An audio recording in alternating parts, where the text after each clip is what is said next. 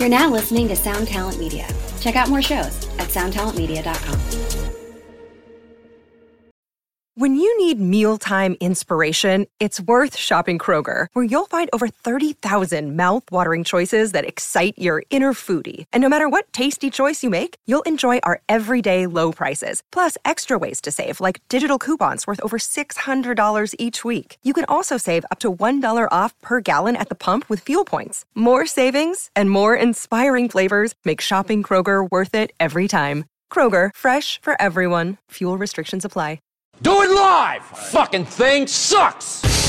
I have nothing to do with Russia, folks, okay? The mother of all bombs. You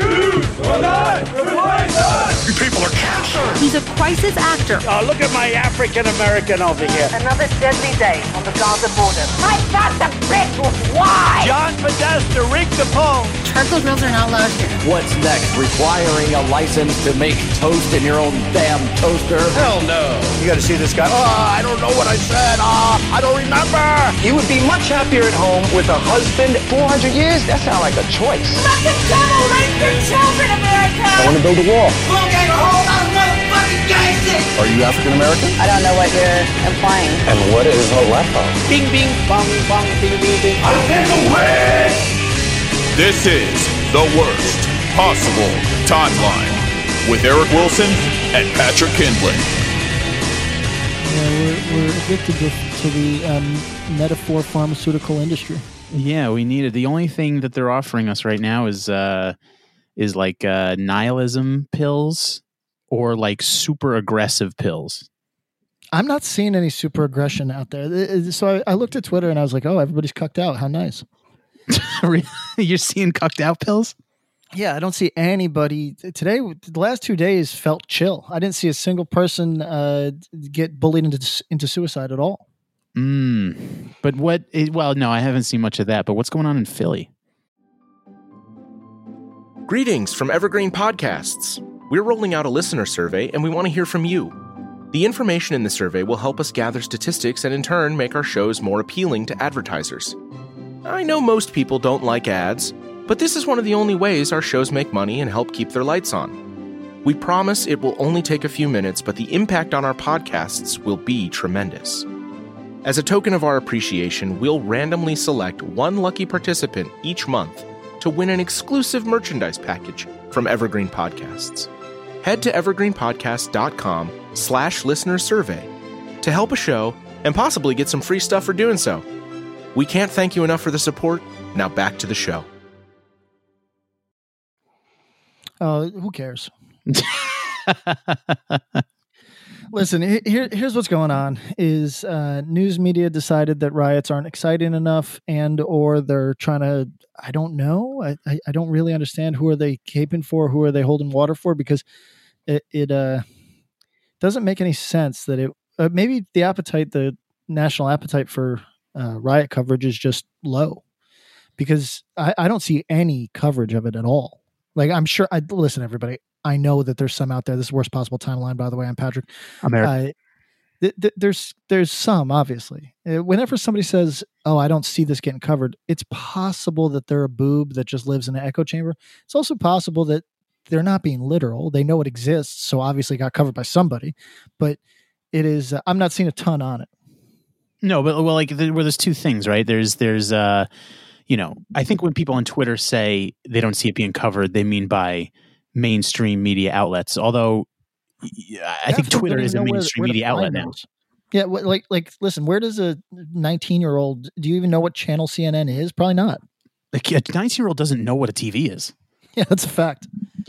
That's so I think when people consider Twitter at this point, you have to consider it as a it's the same to me as CNN. It's the same as it is a news outlet.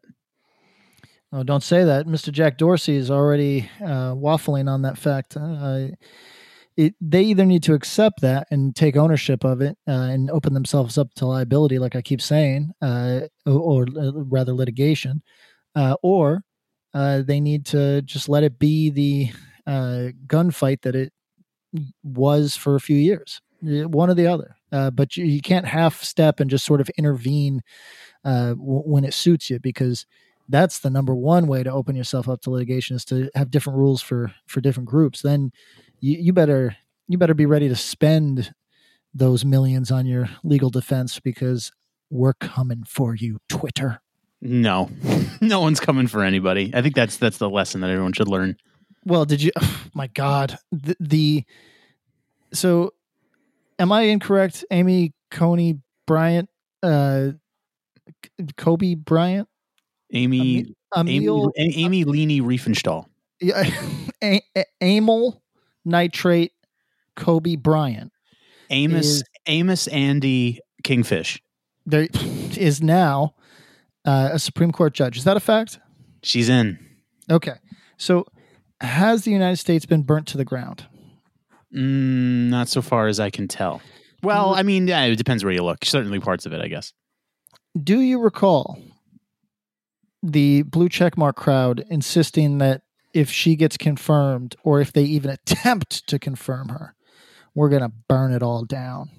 I don't remember that, but I've seen people revive those tweets, and they're really funny. They're so funny, man. When you are chugging cuck pills, you open yourself up to these weird moments. I mean, ultimately, nobody cares, right? Like the guy who's our man that keeps saying it's only 3 p.m.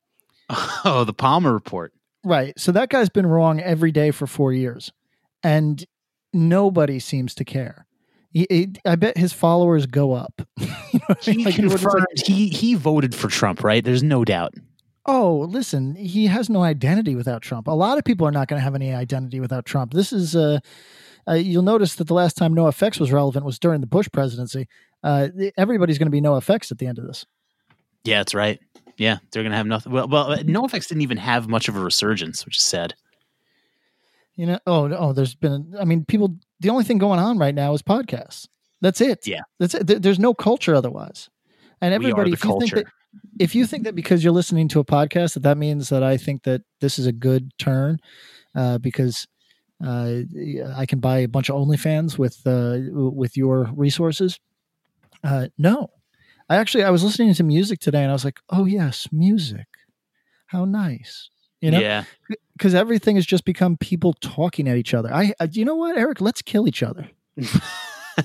I mean, that's inevitable once we move in.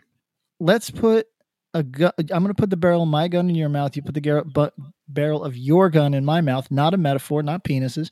And we're going to count. We're going to count to 3, and we're going to shoot each other in the head.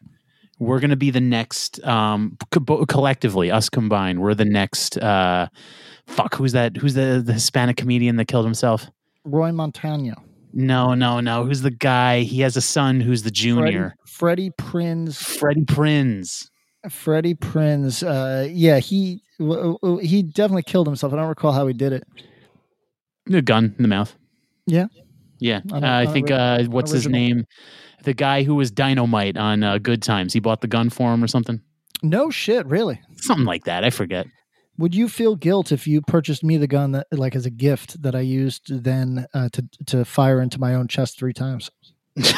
And not because I'm fast, but because I shoot myself in the chest, it doesn't get it done, and I go, God damn it, and then I shoot myself again, and I'm like, this is taking forever, and then I shoot myself a 3rd time. Do you feel guilt? I might feel some guilt, but I don't think you would want me to feel guilt, so I think that's what would help me sleep at night. No, I want you to be the tobacco executive of my death. Hold on. ASMR, I'm eating carrots in bed. Woof.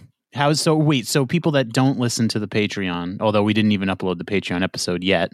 Oh wait, is it in the drive now? It is. It's all fucked up. Okay, yeah, it's a really fucked up. It's a fucked up episode, not in the sense not in the sense that it's morbid, but in the sense that like the audio file is like literally fucked up.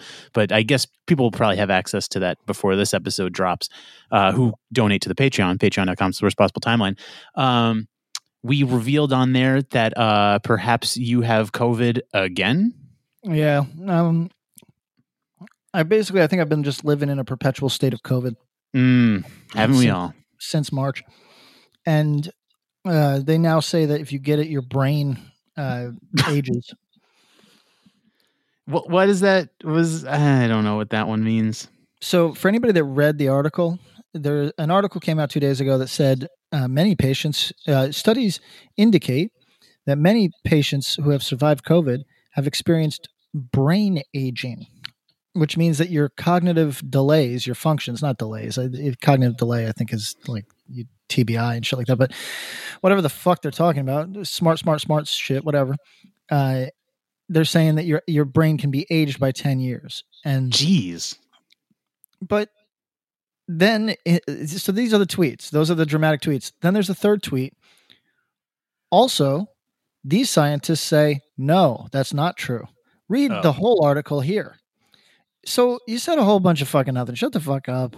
If everybody was getting slower after COVID, I'm just going to become John Joseph now. For people that don't know who John Joseph is, he's a singer for the Cro-Mags. He's a fitness guy, a bit of a grifter, a bit of a loon, a big personality. But some people hate him. I like him. He is biking around. He bikes around New York and disproves COVID. And like in one of those weird bike outfits that would have gotten him called gay even 7 years ago.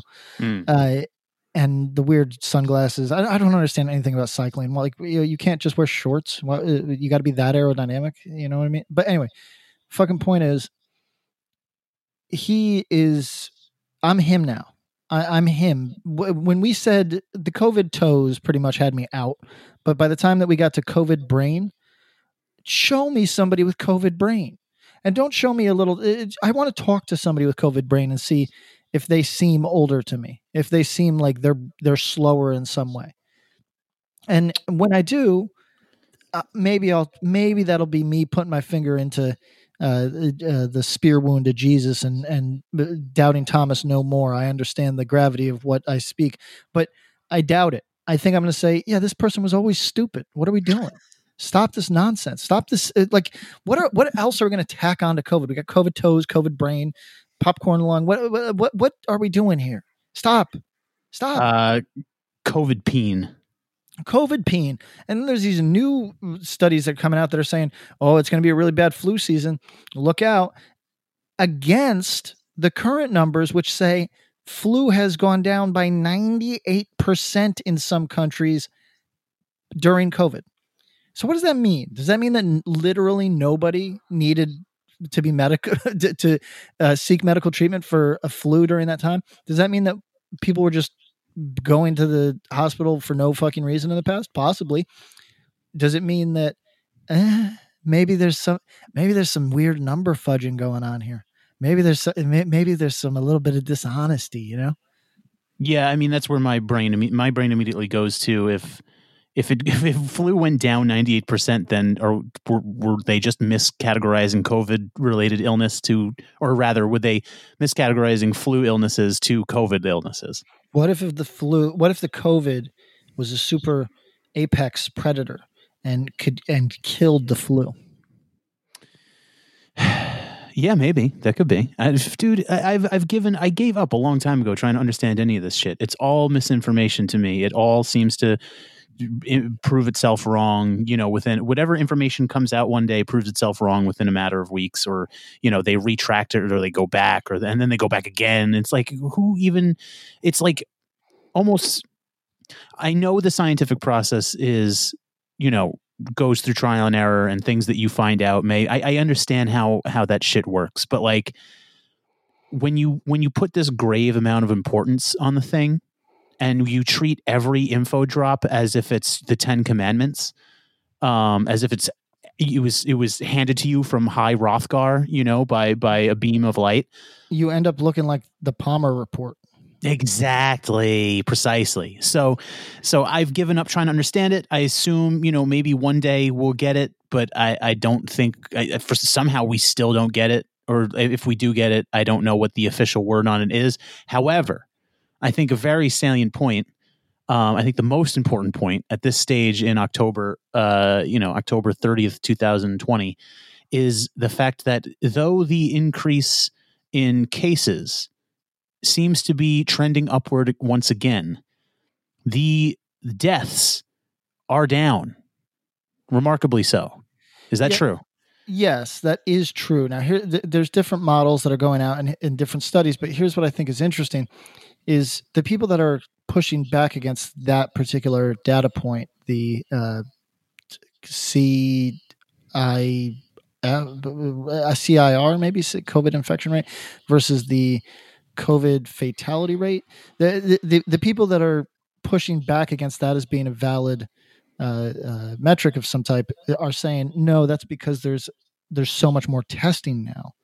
But to me, and we got some statisticians in our listenership, correct me if I'm wrong, but isn't that positive? Doesn't that still illustrate the point that this thing is much less deadly than anticipated? If we're finding out that 1 trillion more people have this virus because we're testing 1 trillion more people, and the death rate or the fatality rate rather is staying constant, wouldn't that mean that this thing is far less dangerous than we thought? Isn't that the takeaway, or am I confused? I'm open to the idea that I'm confused, but it seems that when I examined people having this discussion back and forth, pretty reasonably, to be honest, the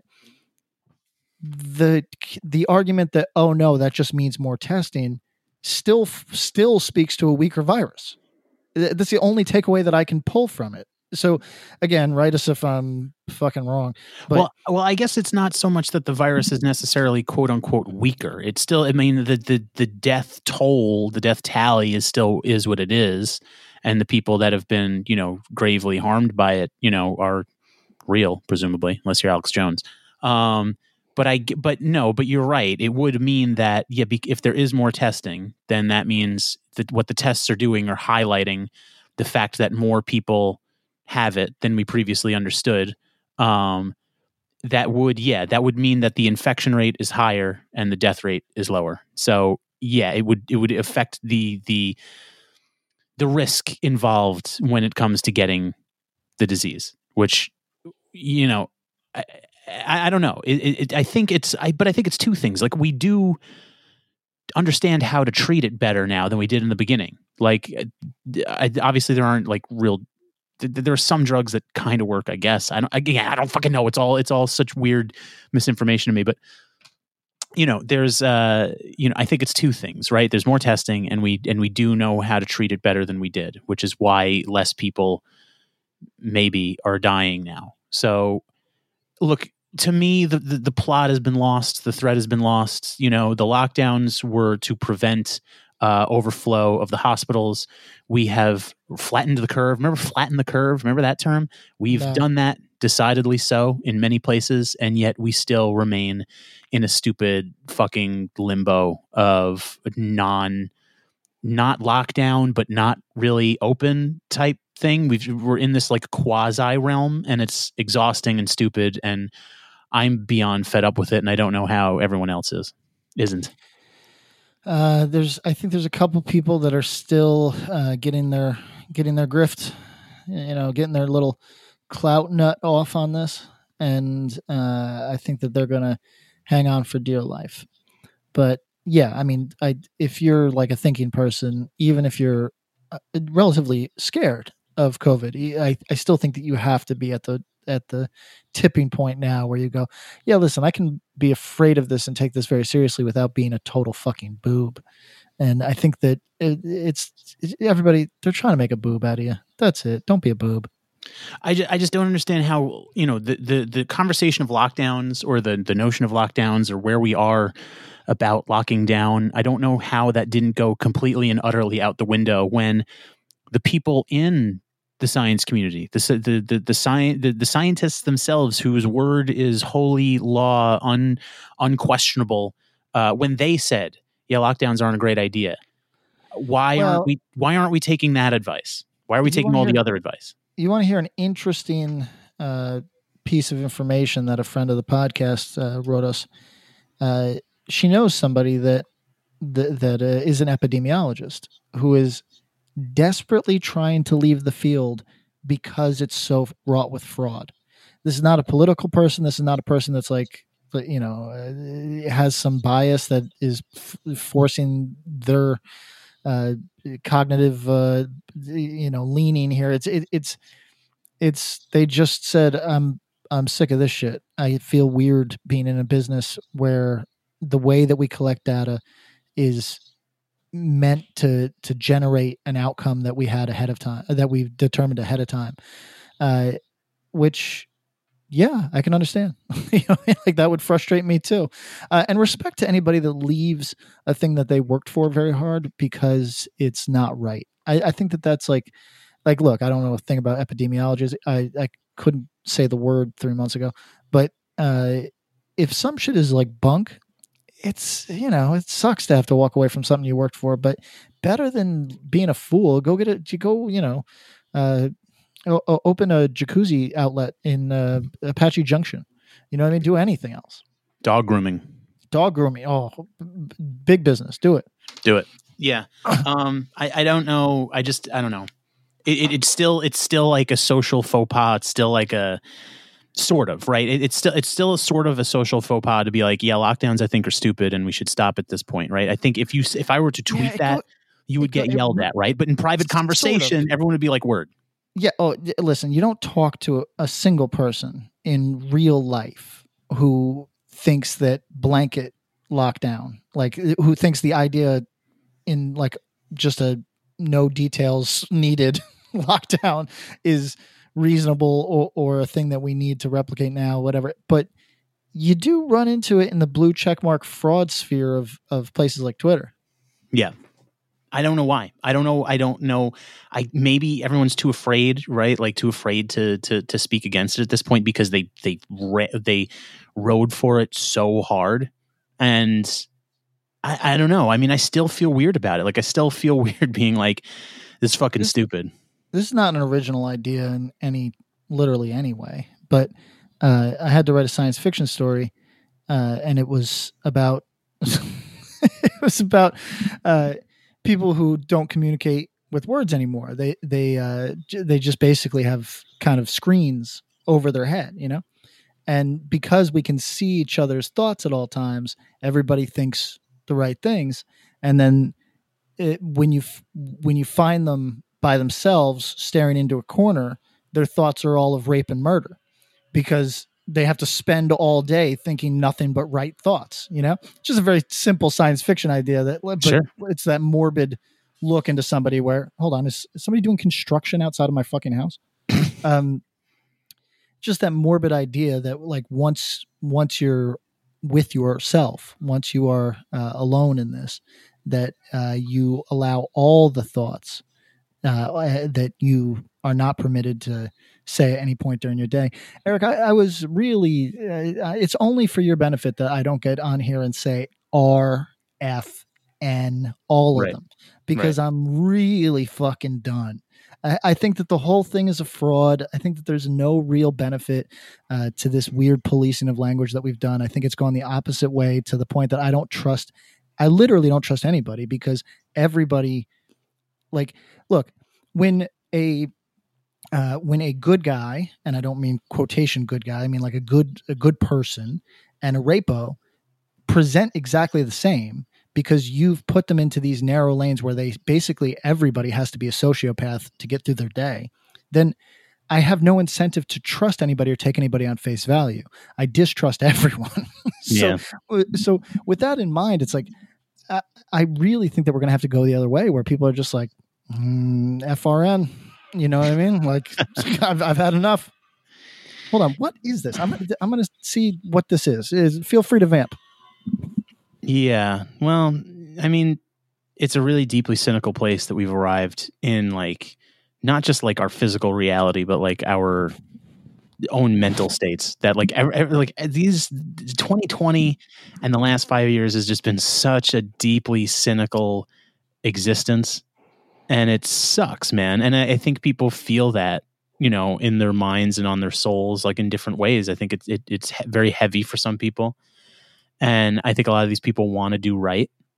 And that's what makes them fall into like, quote unquote, like right think or right speech, on Twitter or whatever. And I don't mean right wing. I mean like correct, and I don't know. I just think it's a really confusing time to be alive. And I think it sucks ass. But By the way, that was a FedEx truck that was run on Steam. It's the fucking loudest truck I've ever encountered in my life. Yes, I agree with everything you're saying. So all just imagine me saying all those words I'm not supposed to say, everybody. And when it comes up like, oh, is Patrick one of those bad dudes that says all those bad words? Just say, well, technically he never has because he doesn't want to get Eric in trouble, but he thinks them all the time. I'm fine with that. Just say that. That's fine. I mean, who doesn't think bad things? I mean, our minds are like the last refuge of honesty. It's the last place we can be honest with ourselves. Thank God no one can read our thoughts. What's the X song? I will not think bad thoughts. Yeah, exactly. Yeah. So go on. Do we want to go? Do you got a list, or you want to go through? I have a limited list today. Well, I just want to point out, we can go through the list, but I mean, and we just started the podcast, so we have plenty of time. But I just want to point out that this is the last episode until we maybe have a new president, or maybe it's the same guy. So maybe we should give our final thoughts on that. I mean, we said for a while that like, in the lead up of this last 2-ish years or so, we've always said that, look, you can't predict what's going to happen. Elections usually are influenced by what happens in the last 2 weeks, so you never know. So we're in the like real last home stretch. So I think maybe people maybe want to hear we'll do our Jerry Springer, our final thought on the election. Okay. Jill Stein by a landslide. I was talking to a friend last night who voted for how do you say the Libertarian candidate's name? Are they Joe Jorgensen? That sounds right. I just say Vermin Supreme. They voted for the Libertarian candidate and they didn't realize that they were a woman. That's sick. And then they wanted their vote back. Yeah. They said I don't want her hand on the nuke button. She's too periody. Right. That was the thing people said. Yeah, look, as far as predictions go, I think anyone I don't know, man. It could really just go either way. Don't trust the polls because they're going to be very wrong, especially when it comes to like the Midwest and shit. I think Michigan is going to go for Trump. I couldn't say. Listen, I've given up on any of the analysis. The October surprise stuff is beyond pathetic to me. They're trying to nail Melania. They're trying to nail Hunter Biden. Look, everybody, they tried to roll out a rape allegation against Biden a month and a half ago, 2 months ago, and it didn't work. If you think that Joe Biden's son having a crack problem and being a bit of a fucking corrupt grifter like everybody else in fucking that sphere is going to do it, you're deeply confused. Nobody gives a goddamn. Likewise, if it turns out the Melania has a bit of a foul temper and also was a hooker, likewise, nobody gives a shit. Stop. Yeah. Your October surprises are lame as shit. Give us something juicy. There is some. I mean, there are people who will argue that the October surprise last time with the Comey Hillary bullshit. It was none of that. It was honestly that Clinton ignored states that she should have gone to, and I don't even think that matters. People put it on that. People are like, oh, she gave up on campaigning in these battleground states and blah blah blah. Listen, there's people that say that, and I just echoed it because smart people say it. I don't actually believe that in my heart. I believe that she was a profoundly unlikable person, and also people didn't have the experience that they have now. So people wanted an outsider. People wanted an outsider candidate. They thought that Clinton represented all of the fucking business as usual shit with a terrible public facing personality, just terrible. Yeah. So they chose the finger in your eye. They chose the guy that said fuck you as a fuck you. Now many people regret that decision. Also, many people still get off on it. That's what we're going to find out. It's truly like all of the analysis that people just continuously repeat about what could have gone different in 2016. Here's the bottom line. Candidate sucked. End of story. People didn't have the experience that they have now. Biden sucks as a candidate, but people didn't have the experience that they have now, which is I'm fucking spent. I want to get back to regular life where I don't think that my neighbor is a partisan or a sectarian of fucking Antifa or the Proud Boys. I am not concerned about a race war. People want to get back to that. So it is what it is. I believe Biden is going to win, but I'm not. I'll be honest. I'm not going to lose an ounce of sleep if Trump wins, because in my head, he could have. Like it's not like an impossibility to me. It's not an impossibility, and I just want to expand on. I agree with everything you said about the 2016 election, but also I see a lot of narrative from smart people that these people, the poor whites who have been struggling, for years, like they had no other choice but to vote for Trump because he talked about jobs. I don't even think it was that. I think literally these people were comfortable enough to vote for Trump. I think it was the opposite. I don't think it was a matter of no recourse. I think it was a matter of, this Hillary bitch sucks, I'm going to go with this guy. Yeah, and so that's the part that I find really interesting is, were we so soft in 2016 that we thought we could take a risk? Like, is that part of the thing here? Is it part of like, hey, there's no real gravity unless you're in a Yemeni 17-year-old? Is there really no gravity to who I vote for, who's in power? It's been the same shit for X amount of years. Does it matter? And now we've determined, or some people have determined, yes, it does matter. Other people have determined, I'm still doing fine. So I don't know though. Was there a panic, or was it because everybody's fine? I don't know. And I think we're gonna find out to an extent. Yeah. I don't know. I don't know what to expect from Election Day, and I think it could either be very predictable. It could be the most predictable election of all time, or it can really, really, truly prove that like polls are useless, the media is desperately out of touch, and the culture is desperately out of touch with like what the actual people who inhabit this country value. I think it's going to prove one or the other, one of two things, really. I think get yourself some money, get yourself a dude with a big dick, girl with a big ass or big titties, and worry about yourself, batten down the hatches, worry about yourself, and you're going to come out of this fine. It's going to be if Trump wins, it's going to be quite a week. It'll be quite a 9 months of people being hyperbolic to the degree, like, people are going to resurrect Jill Stein again. Like it's just this endless nonsense where there's got to be somebody to blame. What did it's okay. So I always point out on this podcast, I've done it probably 7 times, that really fun post loss Republican loss survey of why did we lose, and it was this rare moment of self-reflection. This is when Obama won. A rare moment of self-reflection where they actually said, oh yeah, we're losing minority voters, and because minorities are an increasingly large part of the population, minorities though they may still be, we can't afford to lose them all. And it was this, like I said, rare moment. Like, oh wow, somebody wants to win. Crazy. And I don't think there's any of that anymore. Everything is not about your failures, but about some kind of like how the world is so degenerate that it couldn't see things your way. Instead of just understanding that, hey, most people are honestly, most people can be bent to their self-interest if you just provide them the argument for it, So like, my girl's father would vote for whoever, literally whoever, promised him a sizable enough tax break.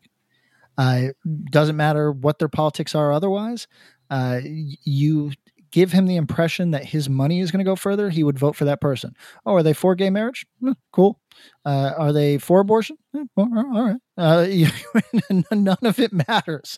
So the point is that that's not odd. That person might be the majority in some respects. Yeah, there's ideologues. Yeah, there's partisans. But a lot of times you can just, like, the classic example is, do you like Obamacare? No, it sucks. Do you like the Minnesota affordable medical thing. Oh yeah, I love it. It made it so that my daughter gets her asthma medication. Well, that's Obamacare. Oh, interesting. You know what I mean? Yeah, that's the classic example. Is all you have to do is frame things in a way to people where they feel that they are voting for themselves. And when you refuse to do that and you insist on treating them like they're intellectually disabled children, well, sometimes it'll blow up in your face. Sometimes it works, no doubt. And other times it blows up in your face. And Democrats have had it blow up in their face quite a bit. And I think Republicans might have it blow up in their face this time. But it is, I think all the other talk is not even worth anything. Like we said, like examining some of these nitty gritty, like it's like, it's an easy dish to serve. You just put up somebody that's got a broad enough smile that people don't hate instantly. And then you try to oversell whatever your bullshit is, in the same way that if you were running a shipping company and you were trying to get clients in that, or if you were a rep for a beer distro, you try to get clients from that. Just try to get some fucking clients. You know what I mean? Like, stop alienating everybody and see them as potential sources of income. Sorry, everybody. That's the way you got to look at it when you're trying to fucking get something done. So, whatever. Well, I mean, the art of coalition building, the notion of coalition building is utterly lost on everybody. Like, no matter what side of the fence you sit on, reaching to the other side to pull potentials maybe to yours by appealing to with things that might appeal to them, it doesn't really exist anymore in any major way. Like, each party has gone, and I know this is like a multifaceted thing, but each party seems to be content with winning their way with a very, very tight possible minority win. And I don't like, there's a million, it seems to be like the defining factor of our times. And you can see it in many ways, whether they're intrinsically connected or just sort of like existentially collected, like, whether it's like Twitter or whatever. We're just not, like, people are very antisocial. They're very aggrieved, but also very, like, victimized. Like, they're like, everyone is hurt. Everyone is, like, hurt. They're like a scared dog. Like, they're hurt and they need help, but they will bite you if you ever try and reach a hand to them. And this philosophy that I have goes for everybody. It's not just the Twitter left. It's also the wild ass, like, totally unreasonable fucking fantasy realm Republicans out there. Like, it's you're all weird and you're all set with, like, being an island unto yourselves.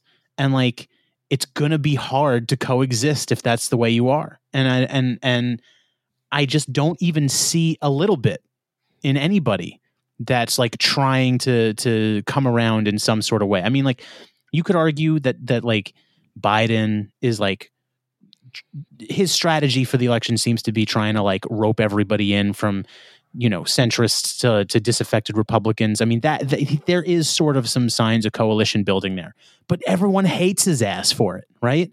Everyone fucking, like, they don't like this shit. They don't like the strategy. It's like not appealing to the hardliners on either side. So it'll be interesting if it works.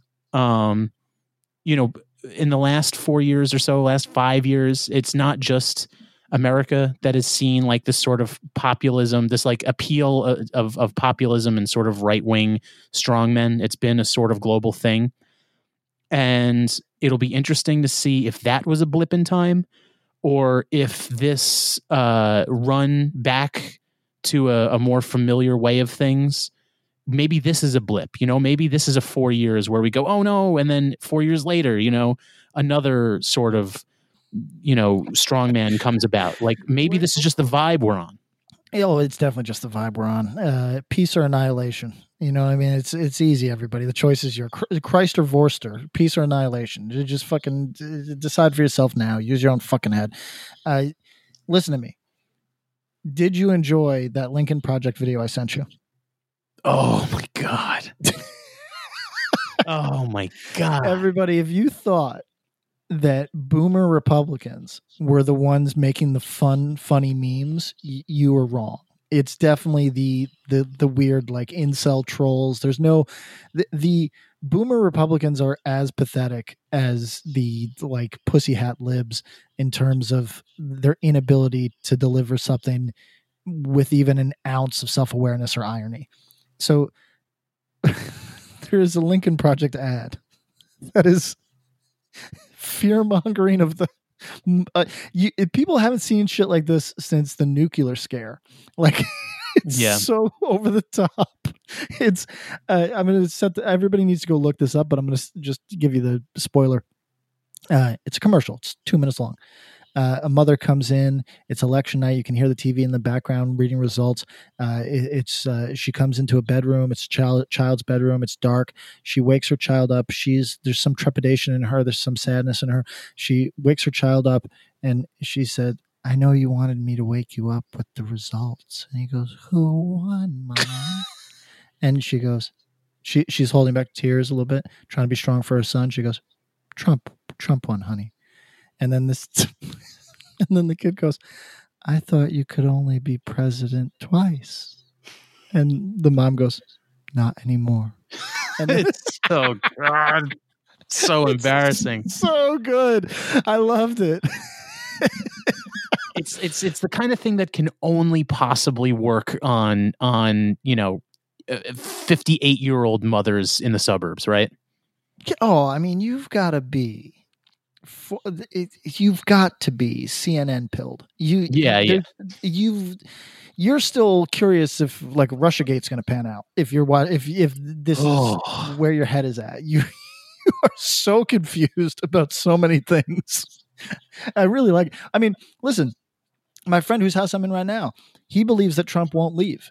He says no, Trump is not going to leave, and I keep trying to explain to him, it's not an optional. There's no choice in the matter. The one thing that the United States has correct is that while the commander in chief is technically the president of the United States, we do an excellent job of separating these two things in a way that many countries do not. And some civil servant is going to tap him on the shoulder and say, "Sir, don't embarrass yourself," and then drag him out without cameras. They'll do their best to maintain the dignity of the office. Yeah. But he's going to fucking go. Like, it's not like he's not dark side. You know what I mean? Like, he doesn't shoot lasers out of his eyes. Well, I watched a thing. I think I sent you the link. I watched a thing with Michael Moore today, right? And he kind of gives his like little final analysis on the whole situation. And he says, the interview, it's just like a 15-minute long interview or so. And it starts out very reasonable. And he's like, look, don't underestimate Trump. The Hillary was ahead in the polls in Michigan, 4 years ago. And we look how that went. And, he's really smart. He's rallying in these counties that he lost last time. So, and he's having a big draw. So, the polls might look good for Joe, but yada, yada, yada, you never know, blah, blah, blah. Very reasonable, very, very astute, very poignant and very good. And then about 8 minutes later, he's like, look, election night, Trump's going to send in the federal troops into Pennsylvania, and they're going to confiscate all the ballot boxes, and they're going to put the kibosh on the election, and you'll see. He's never, and he goes on this like, we're to a point where the people interviewing had to be like, Michael, I don't want, you have, look, it's not really responsible we understand your thoughts and respect your opinion, but we want to emphasize that there's been no reports suggesting such a thing whatsoever. And he's like, everyone called me crazy last time. He just totally goes off the rails. It's great. Yeah. Look, Trump derangement syndrome is real. Like, yes. People can feel how they want to feel about it. They can say like it's justified or not or whatever, but it's real. So people have allowed this total goofy loon to be their boogeyman. And I don't want to say I'm embarrassed for y'all, but I will say that it's not well considered. Like you're not thinking clearly. Dude's got to go, but this isn't your Stalingrad, you know? No. Like, I mean, look, when he won, you know, first of all, I understood sort of the shock. I understood sort of the sort of denial, right? In this, like, because it was such a deeply cynical outcome. It was a cynical election to begin with, but it was just like, damn, this motherfucker really appealed to enough people to become the president. Like, that sucks. Like, I understood it. But like, you can't still be in that state of mind now, because it's the exception that you take to him existing. It on one level I get it. Like, he's a deeply offensive moron, and like he's a dumb scumbag who shouldn't hold the highest office. But it's like very evident that your pearl grasping doesn't fucking do anything. It doesn't do a fucking thing, and it makes the people that love him, it just makes their dicks harder. So like, you gotta just like taking the tone down, bringing the tone down starts with you. And I think if you treat this guy like a boring civil servant, which is what the president is supposed to be, you make the dicks go, they go flaccid, right? I think bringing it to a level-headed space makes the dicks get soft. And I think you need their dicks to get soft. Yeah, it's like these guys have never been in a fight with their girlfriend. You know what I mean? Like, yeah, you're both hot, you're both yelling at each other, and then somebody snaps and goes, "This is not productive," and then goes, "Okay, how can I best service what you're telling me right now? I'm not sure I'm convinced, but I know you care. So how can I make you feel better about this, and we can start moving forward on the actual conversation?" And then, yes, you're going to be tempted to go back into yelling mode when the person responds in an unreasonable way for the first 5 minutes. But you just wait it out. You just be reasonable. You deflect accusations that you are being a cold autistic person, and you power through. And then eventually the other person sees it the way that you do, or not. They don't agree, but they agree that you should not be treating each other like fucking nemesis. Yeah, bad idea. But that's my biggest exasperation with the whole thing is like, if he wins again, it's just going to be more of the.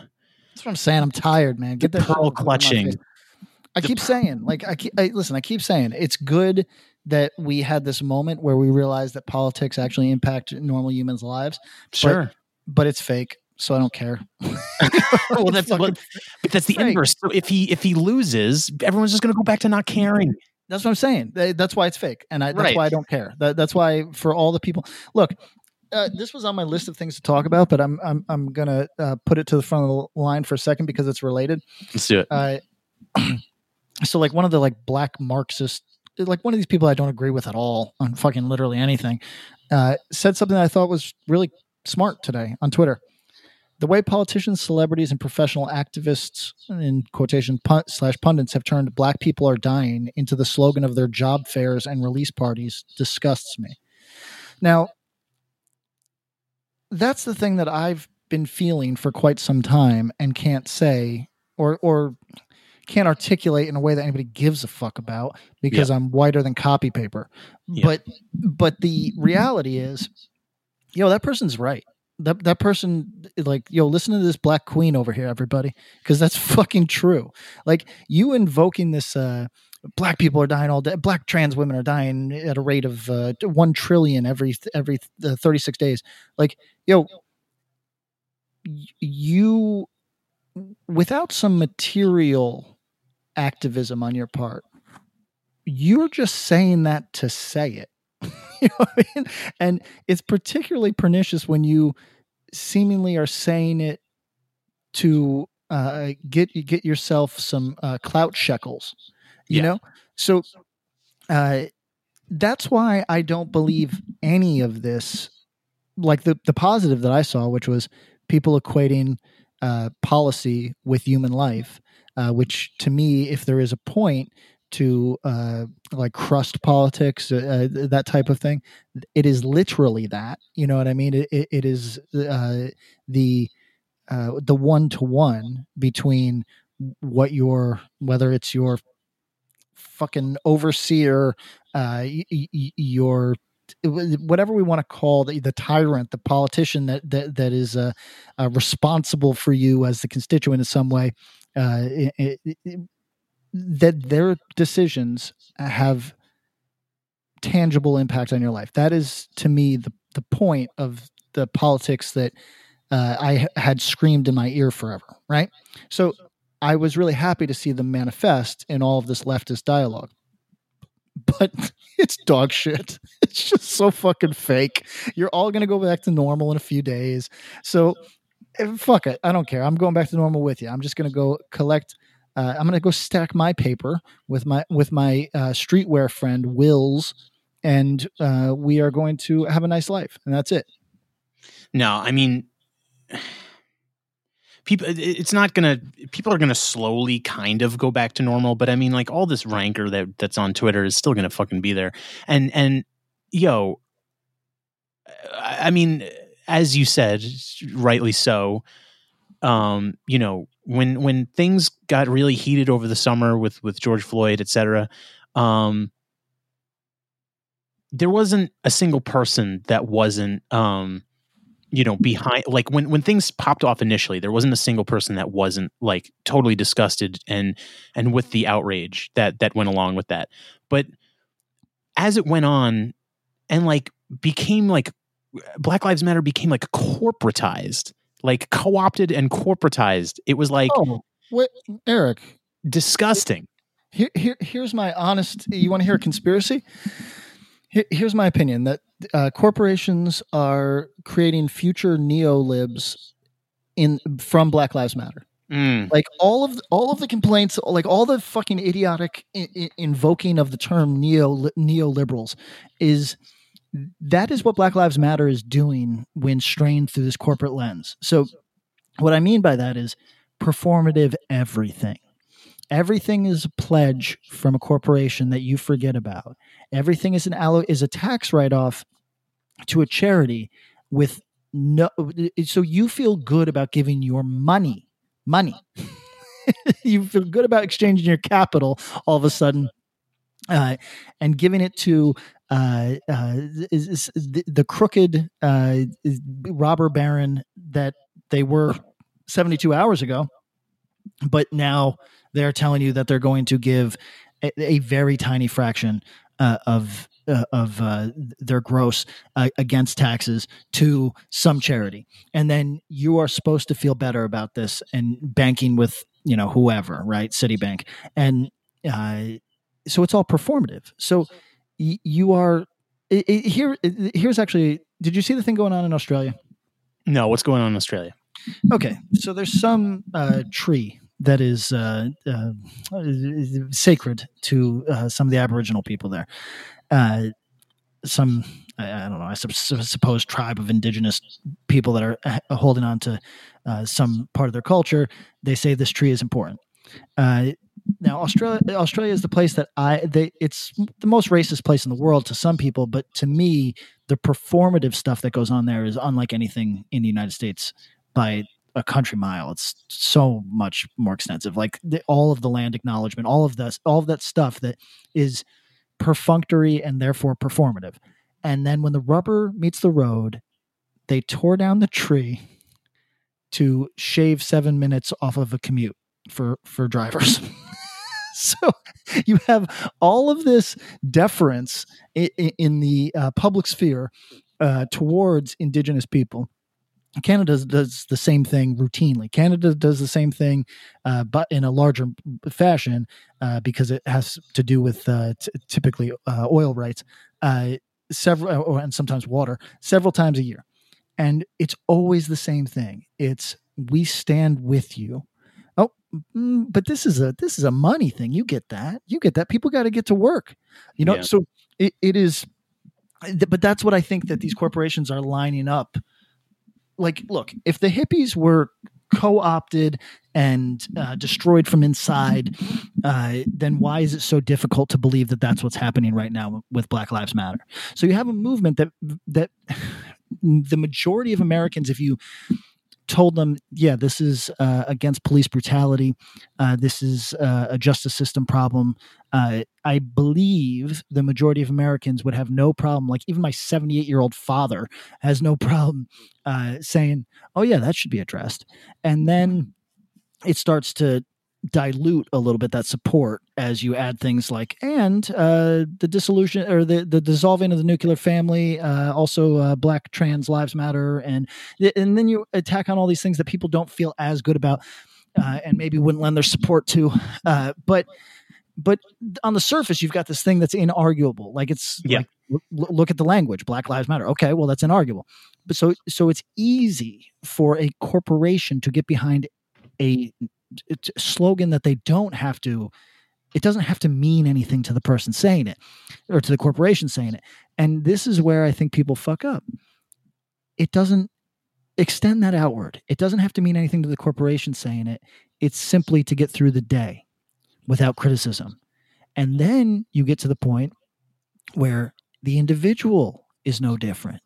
They don't have to believe it or do anything to get it. They just have to say it to get through their day.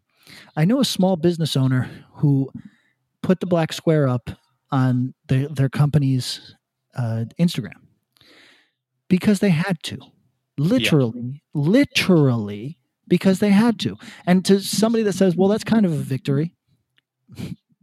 If you think that being cowed into doing the least is a victory, then you should then get with the Black Marxist Twitter and start calling for the overthrow of the United States, because you are the equivalent of the neo-lib agenda that I think is coming out of these corporate-led movements. Yeah, 100%. Yeah, I'm with you the whole way. Yeah, it's and it makes having the conversation difficult, because it's like, especially if you're like, whatever, it makes it hard because you have to parse these things, right? Like the Black Lives Matter, the movement, right? The actual thing, Black Lives Matter, the actual meaning of the words, like the very evident and obvious truth behind the words, and then like the corporatization, the like corporate co-opt of the thing itself. So when we talk about that, like it feels like it has to be said like, yo, that's the thing that we're criticizing, right? But like, I don't know, I just feel like there's so much bad will and bad faith, and like people that want to take you out of context and be like, you're criticizing, blah, blah, blah. It's like, I don't know. Again, it's just like no one wants to be honest, and no one like wants to build coalitions or actually listen to people. It's like they want to like hear where you're wrong, or they want to hear where they disagree with you so they can attack for clout. I mean, I think they also just want to be action heroes. Yeah, that too. Yeah. It's just a bunch of nonsense. It's like Catholic like Marvel movie bullshit. Yes. Yes, that's exactly right. Yeah. Let's go down your list. What more do you got? Okay, let's see. We've got who can you shit on in Portland? This is a quick one. I spent 48 hours in Portland, and I found it fascinating because I was coming from Alaska, where you can shit on. You can't shit on Trump or you get punched in the face, but if you wear a mask, you're considered a pussy. Meanwhile, in Portland, if you don't shit on Trump, they start thinking that you're a Proud Boy, and they have to call in their Antifa homies. But if you say, yeah, this mask thing doesn't seem to make much sense, they slap your face before you get it out. And I think it's interesting for people such as myself who think Trump is a moron and masks are silly. And it made me feel like a man without a country for the time that I was there. Yeah, we talked about this last time. Yeah, I'm excited to get to California, where everybody is so self-involved and idiotic that there is. It might be a Democrat state, and there might be like a sort of a Hollywood push to criticize Trump, etc. I think that there's enough self-interest that people can still be individuals, like enough selfishness that people can say, yeah, I just don't want to wear that. Yeah, it's going to fuck up my makeup. You know what I mean? Like it's not good for my, it's hard to look good for these photographs and that, whatever it is. Like I'm looking forward to that because I'm sick of the weird, like we talk about partisanship and sectarianism a lot. That's how those two states, those two places felt to me.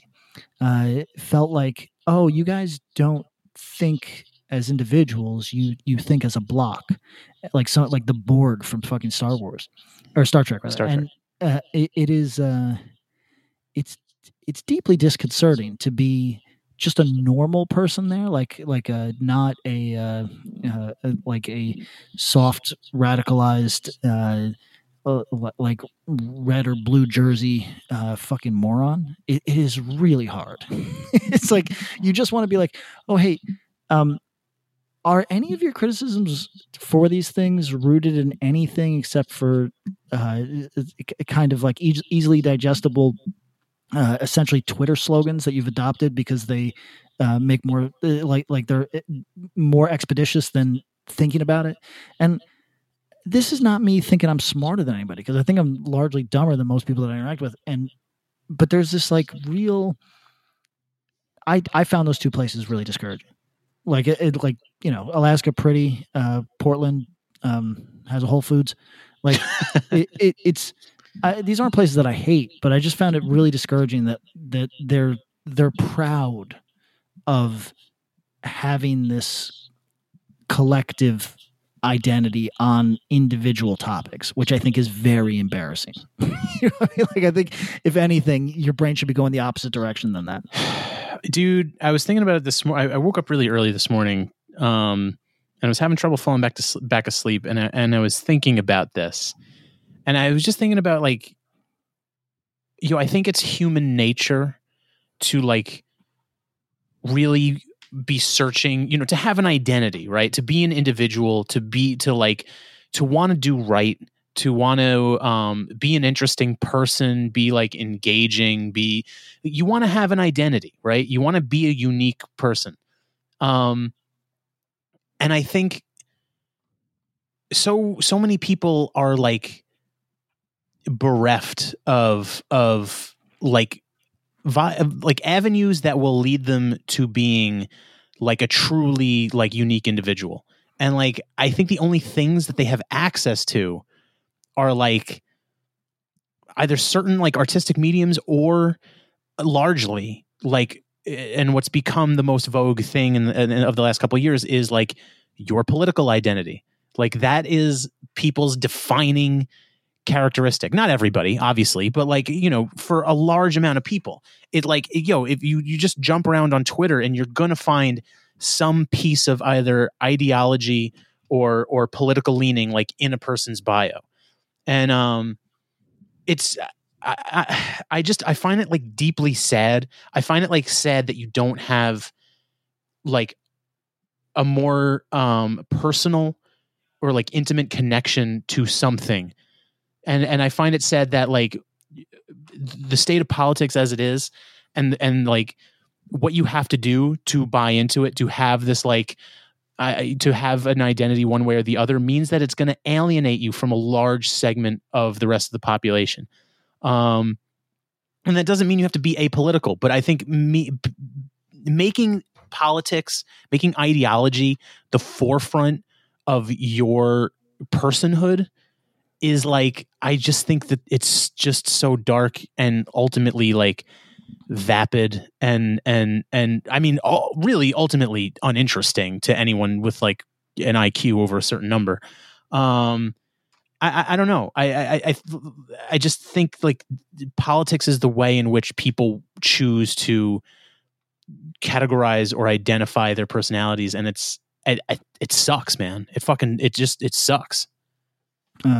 Don't join anything larger than a band. It's easy. It's easy.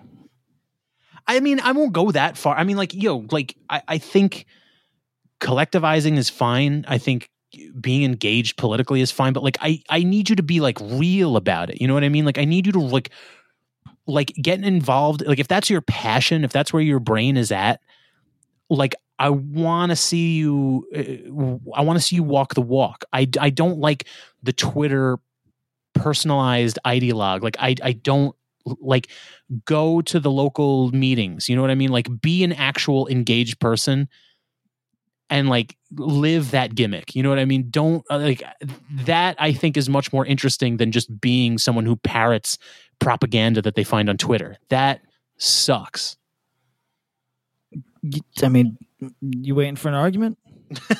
Yeah, I mean, but it's so fucking prevalent. I mean, and like, I just have a deep pity for people that like never went to like, never went to, a United Youth show at the local VFW. Like I feel or like, joined a book club or something. Like I just feel like you don't even got it. My girlfriend is an avowed normie and like still finds plenty ways to feel engaged by the world.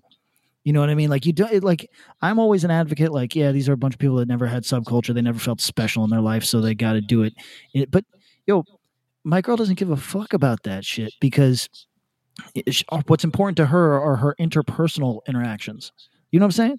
So like you don't like, I largely agree with you. Yeah. Like please go get into something weird, but you can also be a normie and not like tilt into being a loon.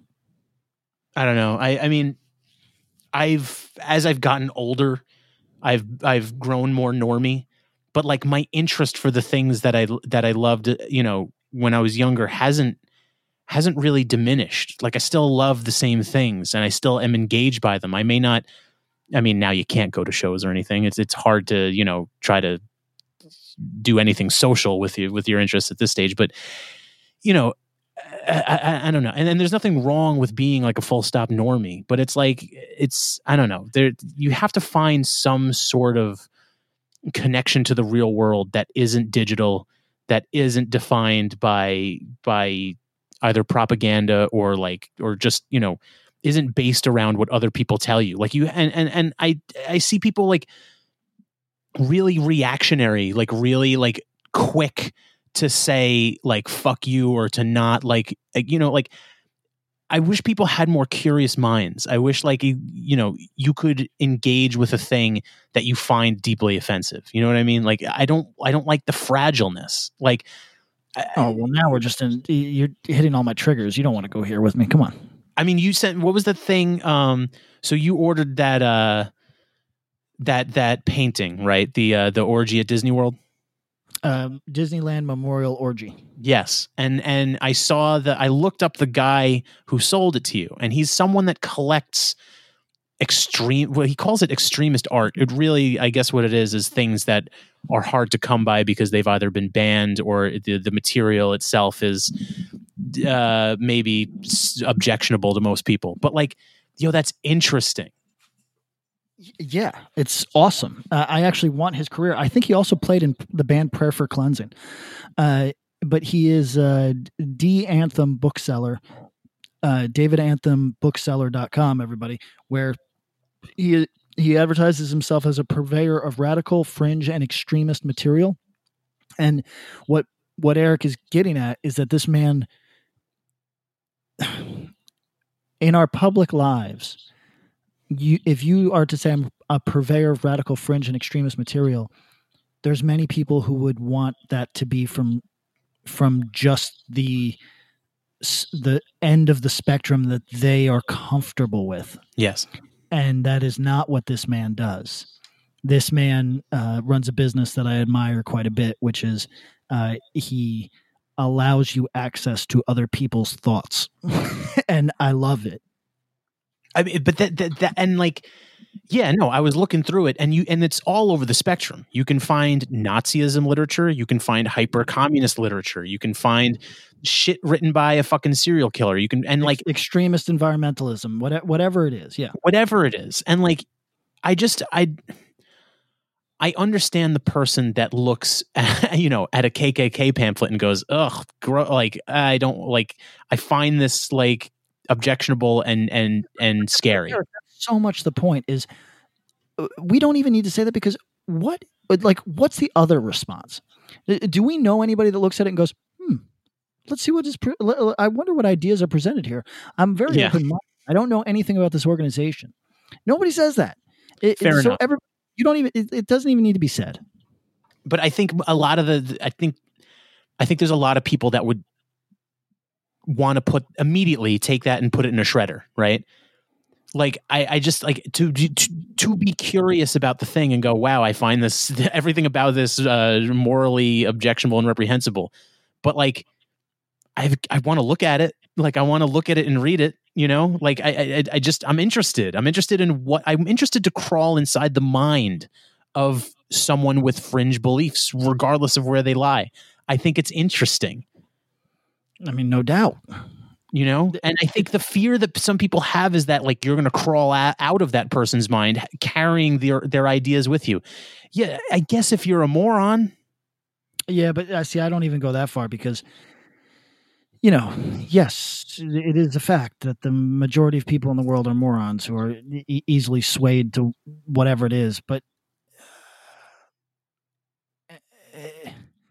it's like, so what? I mean, like, truly, you can't always be lowering the quality of your thoughts to accommodate morons and boobs. Like, it's like who wants to live in that world? And also, forget that for a second. It's not even worth talking about, because I simply do not believe that the people that would tell me that they have to look out for somebody else, they have to look out for people, and people are dumb. Don't you know people are dumb? That argument, I'm not convinced that the people saying that are any smarter than the dumb people, and I don't understand why I should put more faith in them than the dumb people. Have they demonstrated that they are somehow better? You know, like these people that self-elect to be these kind of global arbiters, these heroes of right think. Like, where's your resume? Why would I trust you with that responsibility? It's just a bizarre idea. It's a bizarre idea. And I don't know. I just, politics has become the new religion of like the country, of the world in some respects. And,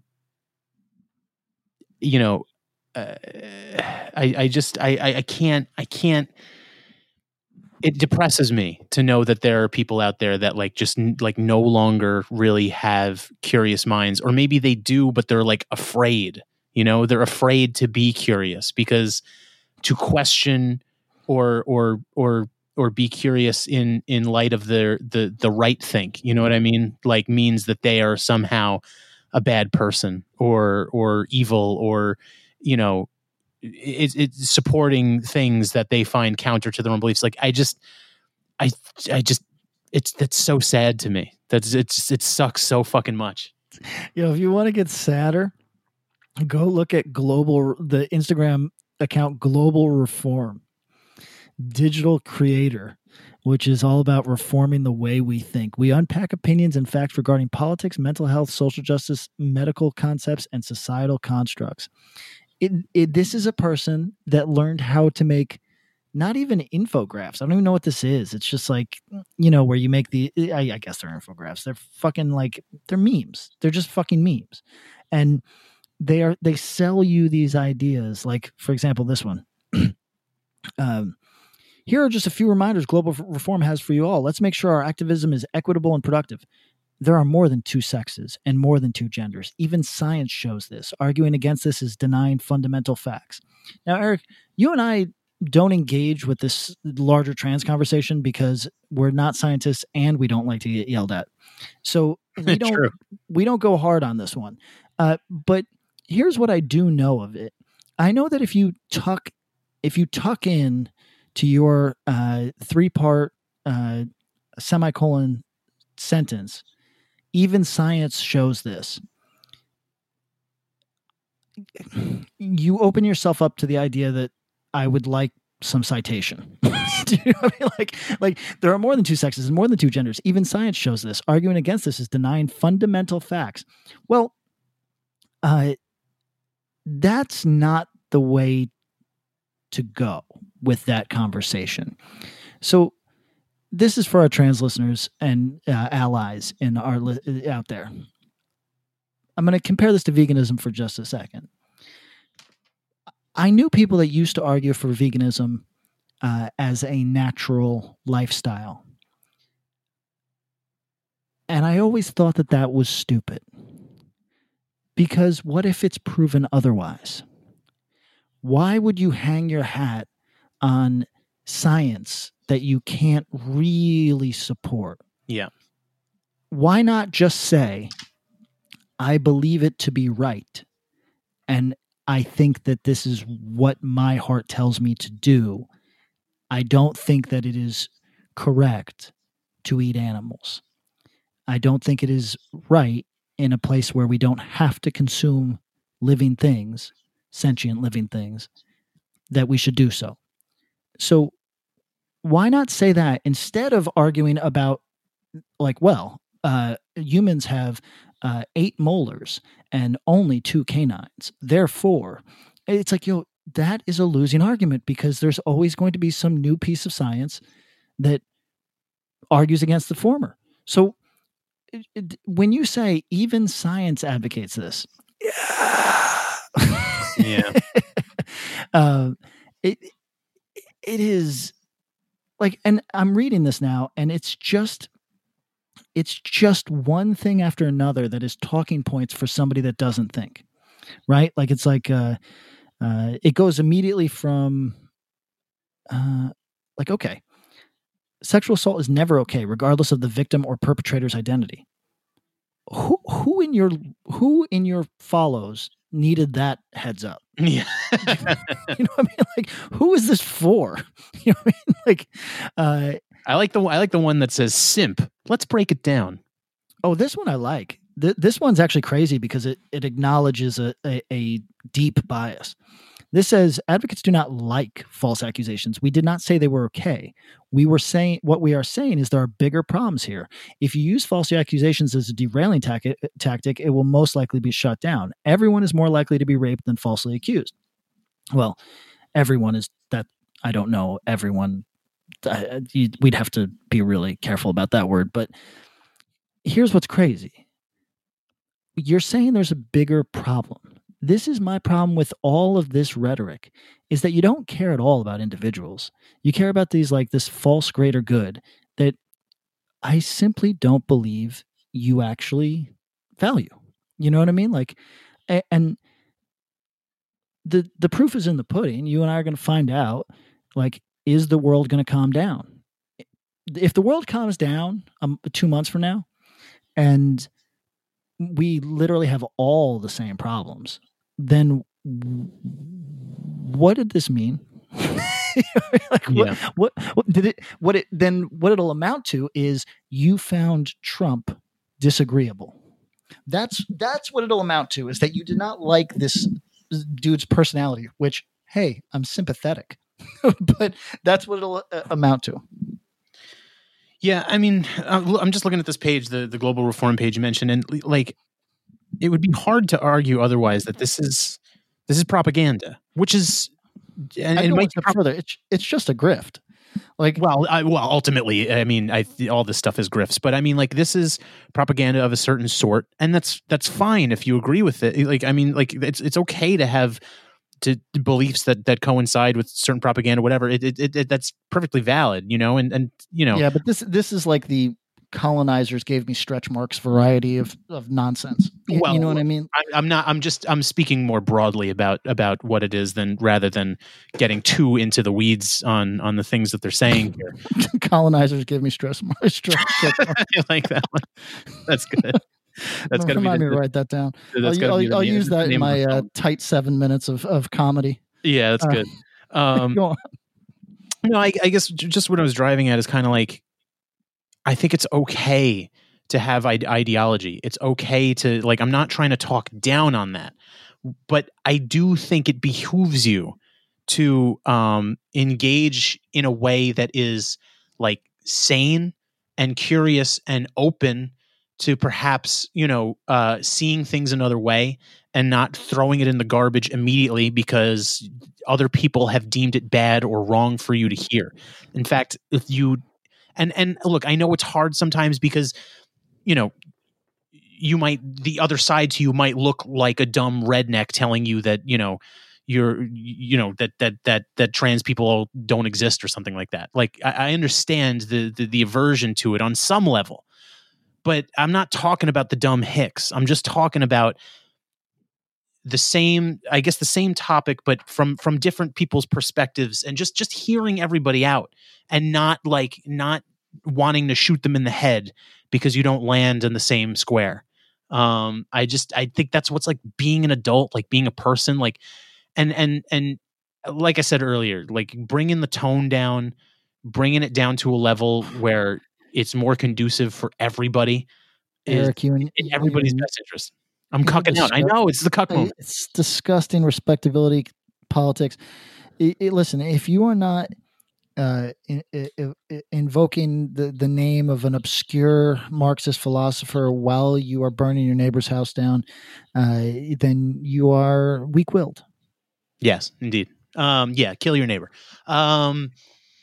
What do you have? What else you got on your list? Yeah, I'm drowning in notes over here, man. Let me just say, Gavin Newsom, our new slave master, as California residents, is so full of shit. And they're all full of shit. Yeah, yeah. But this should demonstrate it to you, everybody. Actually, all the Black Lives Matter people in our listenership, this is what, when I said we're lining up for that whole movement to be co-opted by corporate interests and neoliberal thinking, Gavin Newsom said California's capital punishment laws have always been infected by racism. Okay, now, is there any part of you that doubts that statement? You're asking me personally? Yeah. I don't know. I'd have to think about it more. I don't. I don't doubt that for a second. That seems. I mean, that is the history of the United States. I think, provably, it would be it. Yes, certainly, the people that end up on death row. It's not hard to imagine that race plays a factor into their sentencing, right? It's easy. Sure. Yeah. Particularly historically. Now, next point here, though, is Gavin Newsom has the ability to commute all 300 people sitting on death row, commute their sentence from a capital sentence to something else. If you believe that it's racist enough to say it, what I'm saying is that this is a Trudeau tactic. Like Trudeau's thing is to look at the camera holding back tears and talk about how terrible something is, and then go do it 3 months later. This is that nonsense. This is that absurd nonsense where you perform the act of saying, I am not like other governors, like I'm different, baby. Yeah. And then you're the same. Yeah. I mean, yeah. We're in an interesting space where it's like comparing and contrasting the governors or the mayors of states like New York or California that are really riding the lockdown dick, and then like the or the response, to the sort of civil unrest and racial justice going on, and then compare them to other states is it's interesting. It's an interesting exercise. It's an interesting dichotomy. It's true. Yeah. It definitely highlights and certain things. Yeah, no doubt that we're not allowed to talk about, because then we don't look like good Dem foot soldiers in the army of Biden. His holy crusade. Yeah, the Biden death squads. I've realized I'm French. I'm thinking about moving to the south of France. They're the only ones that they're the only ones that talk about like classical liberal values in a way that isn't embarrassing. It's certainly still politicized there. It's certainly still co-opted by the right there. That's all true. But when they have intellectuals over there, like academics, that are willing to go on record as saying, oh no, that's what we value here, and not having it any other way, which is a thing that the United States is really, intellectuals here, you basically get run out of town if you suggest for a second that there are fundamental values worth hanging on to. So I determined I'm French. I'm not going to learn the language. I'll live there for the rest of my life while never giving them the respect of learning the language, because I personally don't. I don't give a shit. Fuck them. But I do value. And don't get me wrong, they're dicks. They're dicks about a lot of shit. It's still a government. It's still corrupt as fuck. It's still trying to play people off each other for the enrichment of the elites. But it is a tiny bit better than the United States. And then my notes are Kim K rules, suck cock world. Kim K brings out the bitters, but we've talked about that on the Patreon. Everybody go follow the Patreon. Want to talk about the Synagogue of Satan.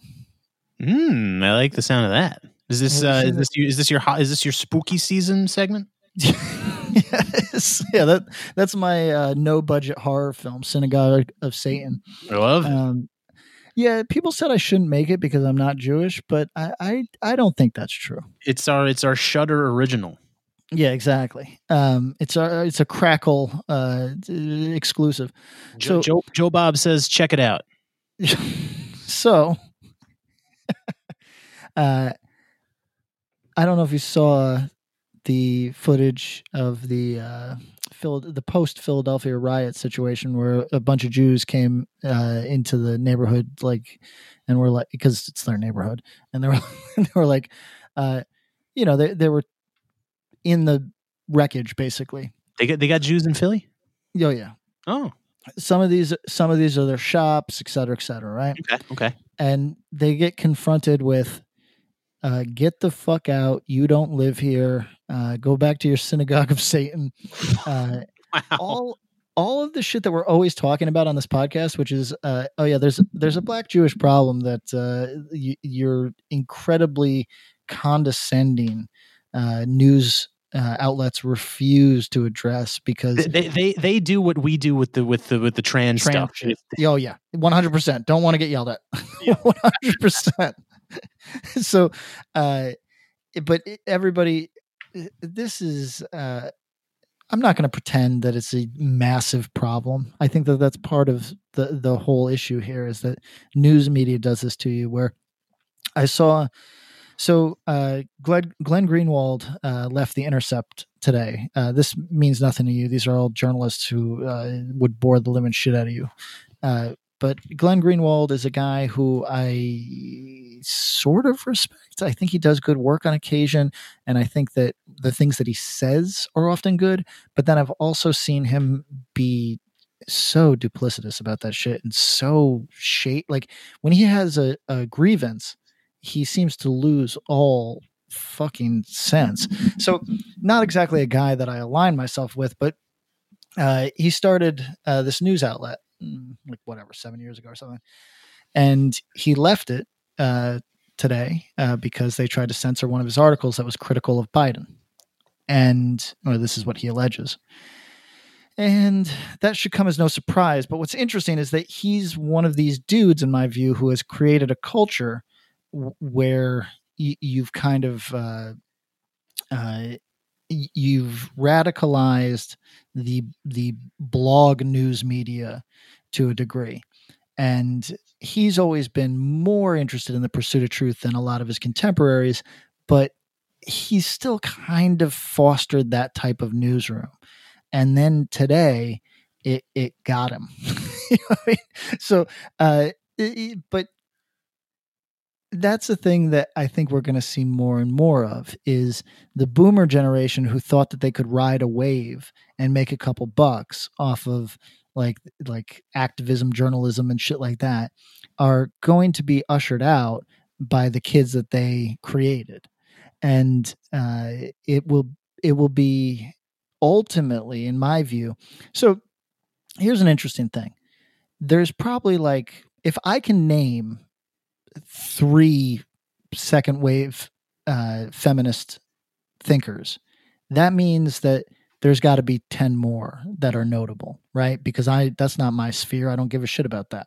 Right. So I can't name a single intersectional one, right? I can name 2 guys on the black side. I can't name any feminist thinkers, intersectional, third wave, whatever we're calling it, right? And the result is that the second wavers are still media personalities. They're still listened to. They still have massive followings because nobody has come to knock them out of their space. There's people are critical of them. People actually hate them because they're seen as transphobic, but they can't get rid of them because there's nobody smarter among the kids. And that's what I think is going to happen to stuff like news media, where the kids are firebrands. They're excited and they're happy to cut the throats of the guys who brought them in there. But the guys who brought them in there are just going to go to the paid newsletter model and make millions. And meanwhile, the kids are going to actually inherit legacy media and die starving, which I think is like such an because they're not creating these dynamic personalities that people want to follow, right? Like there's a couple good grifters in there, like Kendi, like on the black side. He's a good like classic race hustler grifter sort of guy who's going to make millions. But like for the most part, particularly on the feminist end of things, I just don't see outside of like the gamer girl ones, like the Zoe Quinns and the Sarkeesians. But that was like really narrow, and I don't think that those women like ever talk theory or ever try to further themselves in that way. Like it's fascinating to me that these old fucks will probably outlast the other ones, like the ones that they brought in. And I mean, I think that's like the way I see it, right? And I could be wrong, but the way my brains interpret this whole stuff, these younger firebrands don't really have much respect for like the idea of what journalism or what these journalistic institutions, they don't understand or value the values that they've built themselves on to becoming what they are. So when they get control of the thing, when they inherit the thing and totally strip it of what made it the thing and the reason why people subscribe to it and value it, those people aren't going to stick around. They're going to go follow the people that worked for it when it had those values. Does that make sense to me? Yeah, but am I missing something? That's kind of how I see it. No, I think that's fair. I like they don't. I don't know. I get the feeling that they don't have like. They're part of. I don't know. I just don't know if it matters. Like, I guess what I'm saying is, was journalism ever a noble profession? I don't.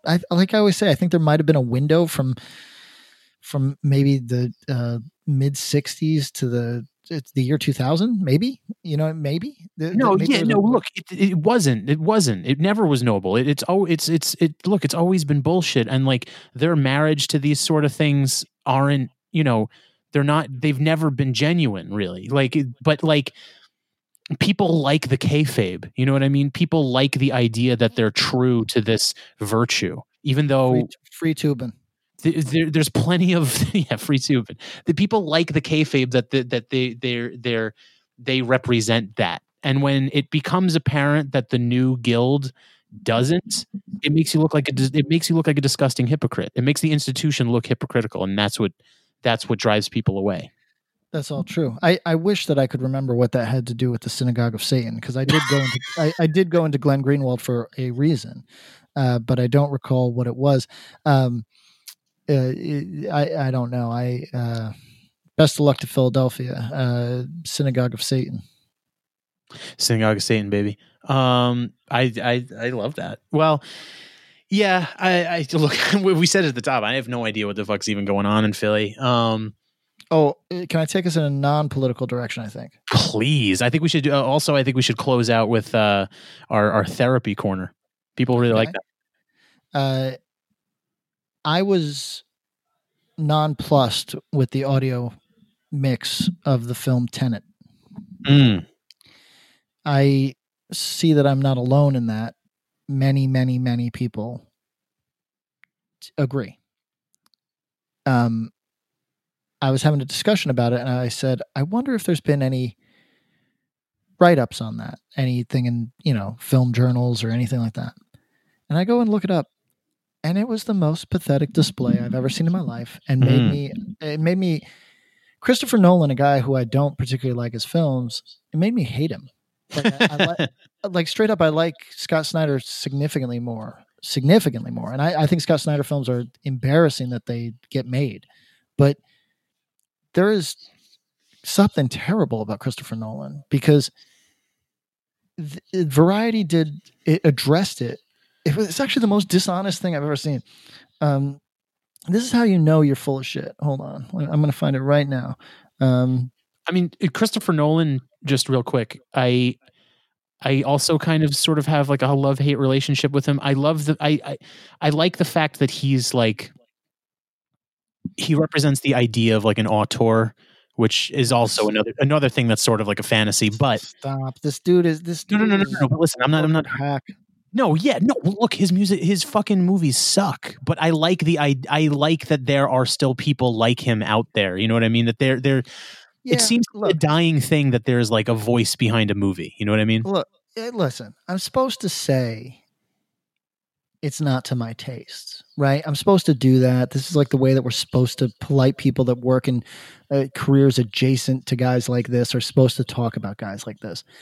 And I've been trying to do that because really, at the end of the day, if you want to like substandard dog shit, it's not robbing me of anything. Go rub the dog shit all over yourself. I don't give a fuck.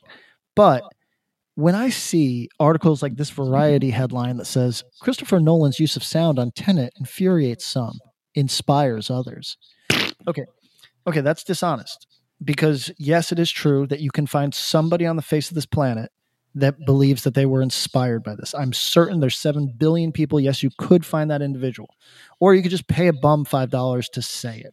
So yes, of course that exists. This is a dishonest headline because we both know, the person writing this and myself, that the reason you're writing this article is because so many people were infuriated by it. So to simp, to throw in the inspires others is nonsense. It demonstrates that you just want to fillet Christopher Nolan. And here was my problem with this article. Every single person they interviewed was simping to Nolan for future work. There wasn't a single honest player in this thing. Let me say this. Look, okay, one guy who's a sound designer who said that he did not see the movies said the sound mixes for Christopher Nolan films are painstakingly considered. Everything you hear or don't hear is the result of ultra-conscious direction. If you understand the gist of the dialogue, then they're happy. As a dialogue editor, I prefer to understand each word, but that's just my preference. Come on. Look, I think it's valid to say that yeah, sure, everything's a conscious decision, and sometimes those decisions don't work. Okay, what about this one? Here's a Studio Insider. It's him acknowledging that every film they put out from Christopher Nolan has these complaints, because that's apparently the case, is that like 4 of his movies, people have said, what's going on here? I can't understand what's being said. Here's the Studio Insider. This isn't unusual for Chris's films, but this is how you know this is a real scumbag, calling him Chris. This isn't unusual for Chris's films, but with 8 nominations for sound and 5 wins, the record speaks for itself. That's the worst person ever. Yeah. Ever. That is a weasel. That is a terrible individual. So it's all people that want to work with Christopher Nolan in the future who are going on and on and on about how, yeah, this is just part of the auteur thing, man. You know, is sometimes you don't want your audience to understand what the movie is about, even at the end of it. It's like, hey, A studio gave this guy $200 million to make this hack-ass film. Let's stop pretending that this is a genius at work. Yeah, it's a genius of hustle. You know what I mean? It's a genius of reallocation of capital from a studio head to your pocket, but this is the artist now because he the sound design sucks. Is he the modern Schumacher? No, he's not nearly as cool. Joel Schumacher was pretty cool. Joel Schumacher was dope. He made some fucking stinkers. Oh, he made more stinkers than good movies. Yeah, but I think the Nolan Batman movies, honestly, they get worse every time I see them. It's kind of remarkable. They're bad. Every time I watch them, they're worse than the last time I watched them. Listen, like the first time when I saw them in theaters, I was like, "This is kind of cool." And then I saw it on TV for the first time, and I was like, it doesn't hit as like it did in the theaters." And I see it again, and I'm like, "This is kind of stupid." And then I see it again, I'm like, "Wait, this movie sucks." Well, it does a weird thing when you watch the Batman '89. There's something about the tone that is goofy enough that you understand what's happening, and you don't judge it through the same lens. The Christopher Nolan movies attempt to be serious while doing this goofy nonsense, and the result is that you critique them as though they're a serious movie, and a Batman movie can't hold up to that criticism. You know what I mean? Like, you can't hold it to that standard and expect anything good to happen. So I guess I mean my whole thing more is just they're just confusing movies. Well, I've said this a million times. If you want to see what kind of movie you're watching, watch the one with the Joker where Commissioner Gordon and Batman have a conversation on a roof. And because Christopher Nolan is so afraid to have two adult characters have a minute-long conversation, he spins the camera around them so that you don't actually have to listen. You can just sort of trip out. It's so stupid. Like, it's not clever. And I think that that's an understood because these are popcorn movies. But then we kind of get in our bag and go, no, there's it's kind of a smart movie. And you're like, no, it's literally no different than Batman and Robin. Interstellar was one of the dumbest movies I've ever seen in my life. I agreed. I got a lot of shit for that one, but I thought that one sucked cock. Oh, it was awful. And Inception might be his best movie just because it's like the least boring. Well, hey, podcast listener. My name is Vince, and I'm the host of a show called The RR Show. It stands for Reddit Readings. We're going to sit down twice a week, and I'm going to bring you the most entertaining stories from all of the best subreddits that exist online. Things like malicious compliance, petty revenge, hey, lady, I don't work here. Oh, there's so much more. Lots of great stories and things you won't believe. Like the one time this dude was caught in a bathroom with his friend, and he was slapping them because that was the only way that he could actually legitimately help them. A mall cop comes in with a taser. Oh, yeah, the rest is history. It's going to be fun. There's, I don't know, I got like 20 seconds left, so I don't got much more time to tell you another story. But just join me on The RR Show. It's from Evergreen Podcast, produced in partnership with Wessler Media. So The RR Show, wherever you get podcasts, subscribe today. And it's like an adult story time. Let's hang out together. The RR Show. Subscribe today wherever you get your podcasts. I don't remember a thing about it. I don't really remember a lot about it either, but I remember, but of all the ones I've seen, and I've seen most of his movies, I think that's the one I enjoyed the most.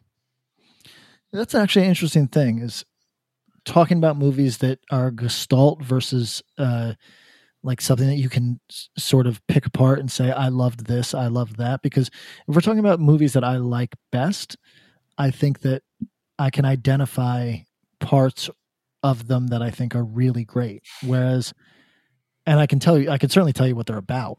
Yeah. Whereas if you asked me what any of the Batman movies are about, I could not tell you. Like the Bane one, I'd be like, I think Bane takes over the city.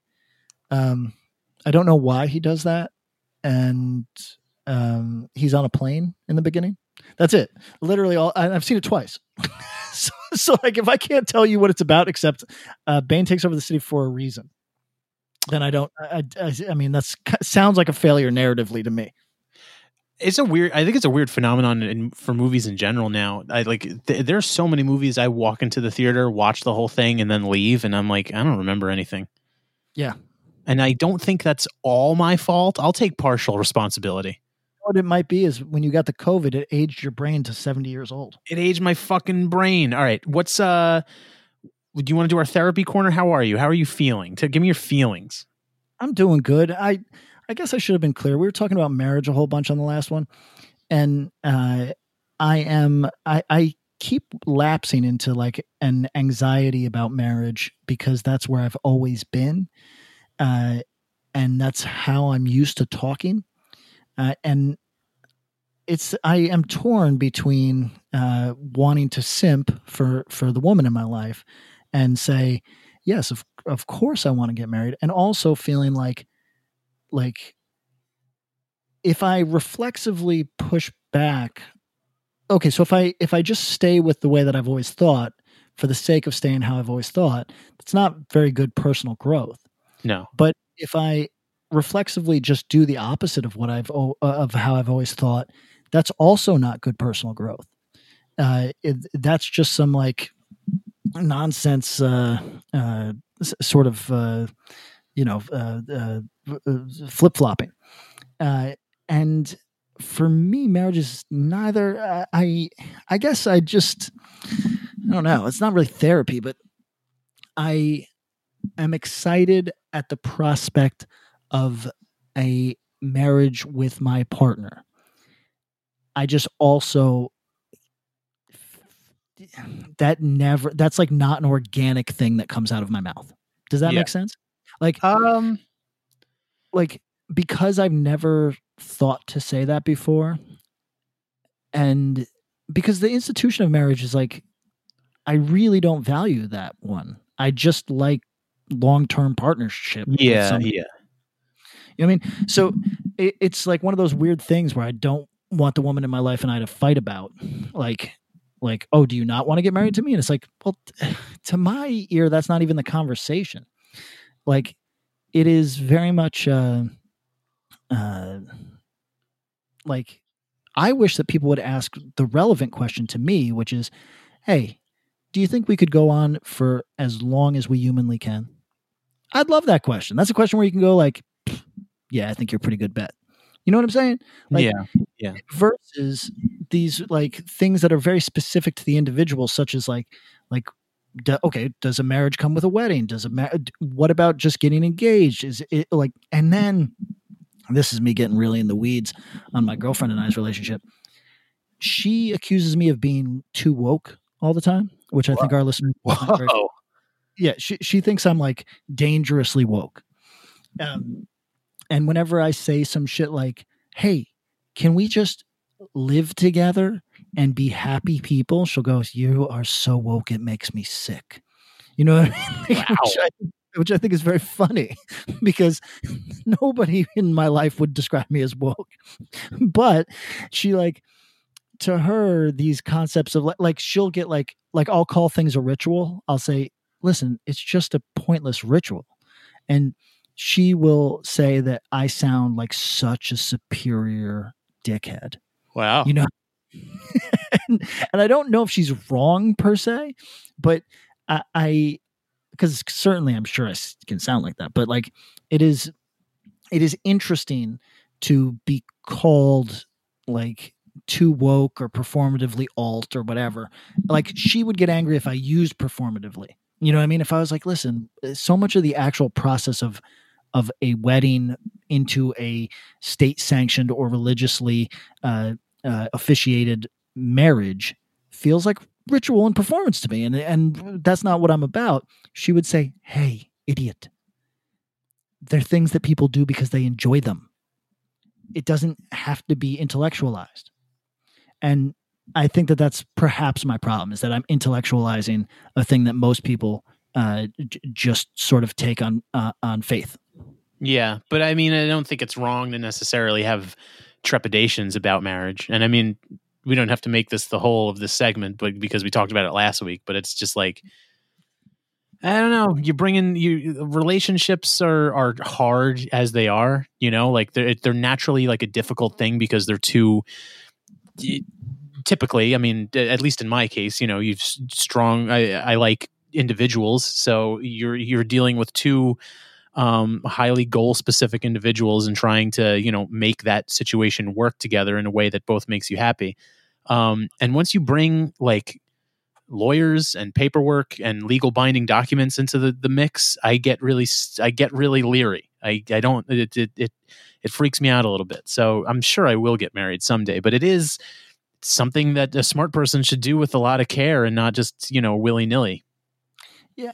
I mean, I've really I resent having to, when I just, for our listeners that are interested in my career, I just signed my producer agreement with the Sony for but it's for like one of my comic books. Like it's basically indemnifying Sony that if I suggest a good idea that they own it. You're starring alongside The Rock and Kevin Hart in the next Jumanji movie. That's exactly right. But I resent all that shit because like I'm like an idiot that believes that if you've got to sign the paper's not worth it. You know what I mean? But clearly that's stupid because you got to protect yourself in this life against like bad actors. But like, to a large degree, I'm still on that Discord record shit, like where it's like handshake agreement to everything. There's my point. Can we have a handshake marriage? Is that a thing we can do? Yeah, I like that. So you're still on the, give me more. We talked about the marriage shit last week. Where are you at? I mean, I think I said it. I'm excited to pursue that with my partner, but like, obviously I lack the language for that because I'm still saying things like I'm excited to pursue that with my partner, which sounds like autistic and like incredibly fucking mechanical. Yes.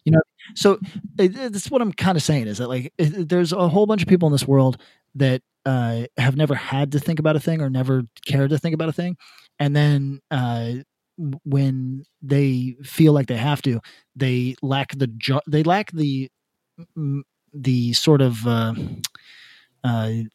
logistical, the language logistics to even sound convincing on a thing. And that's how I think I sound with so much traditional value stuff, where it's like, even if I'm not particularly angry at it or against it or whatever, I just sound away, Yeah, I'm with that.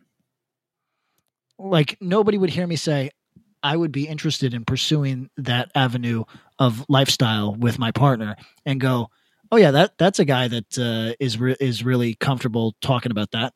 You know what I mean? It's not terribly romantic.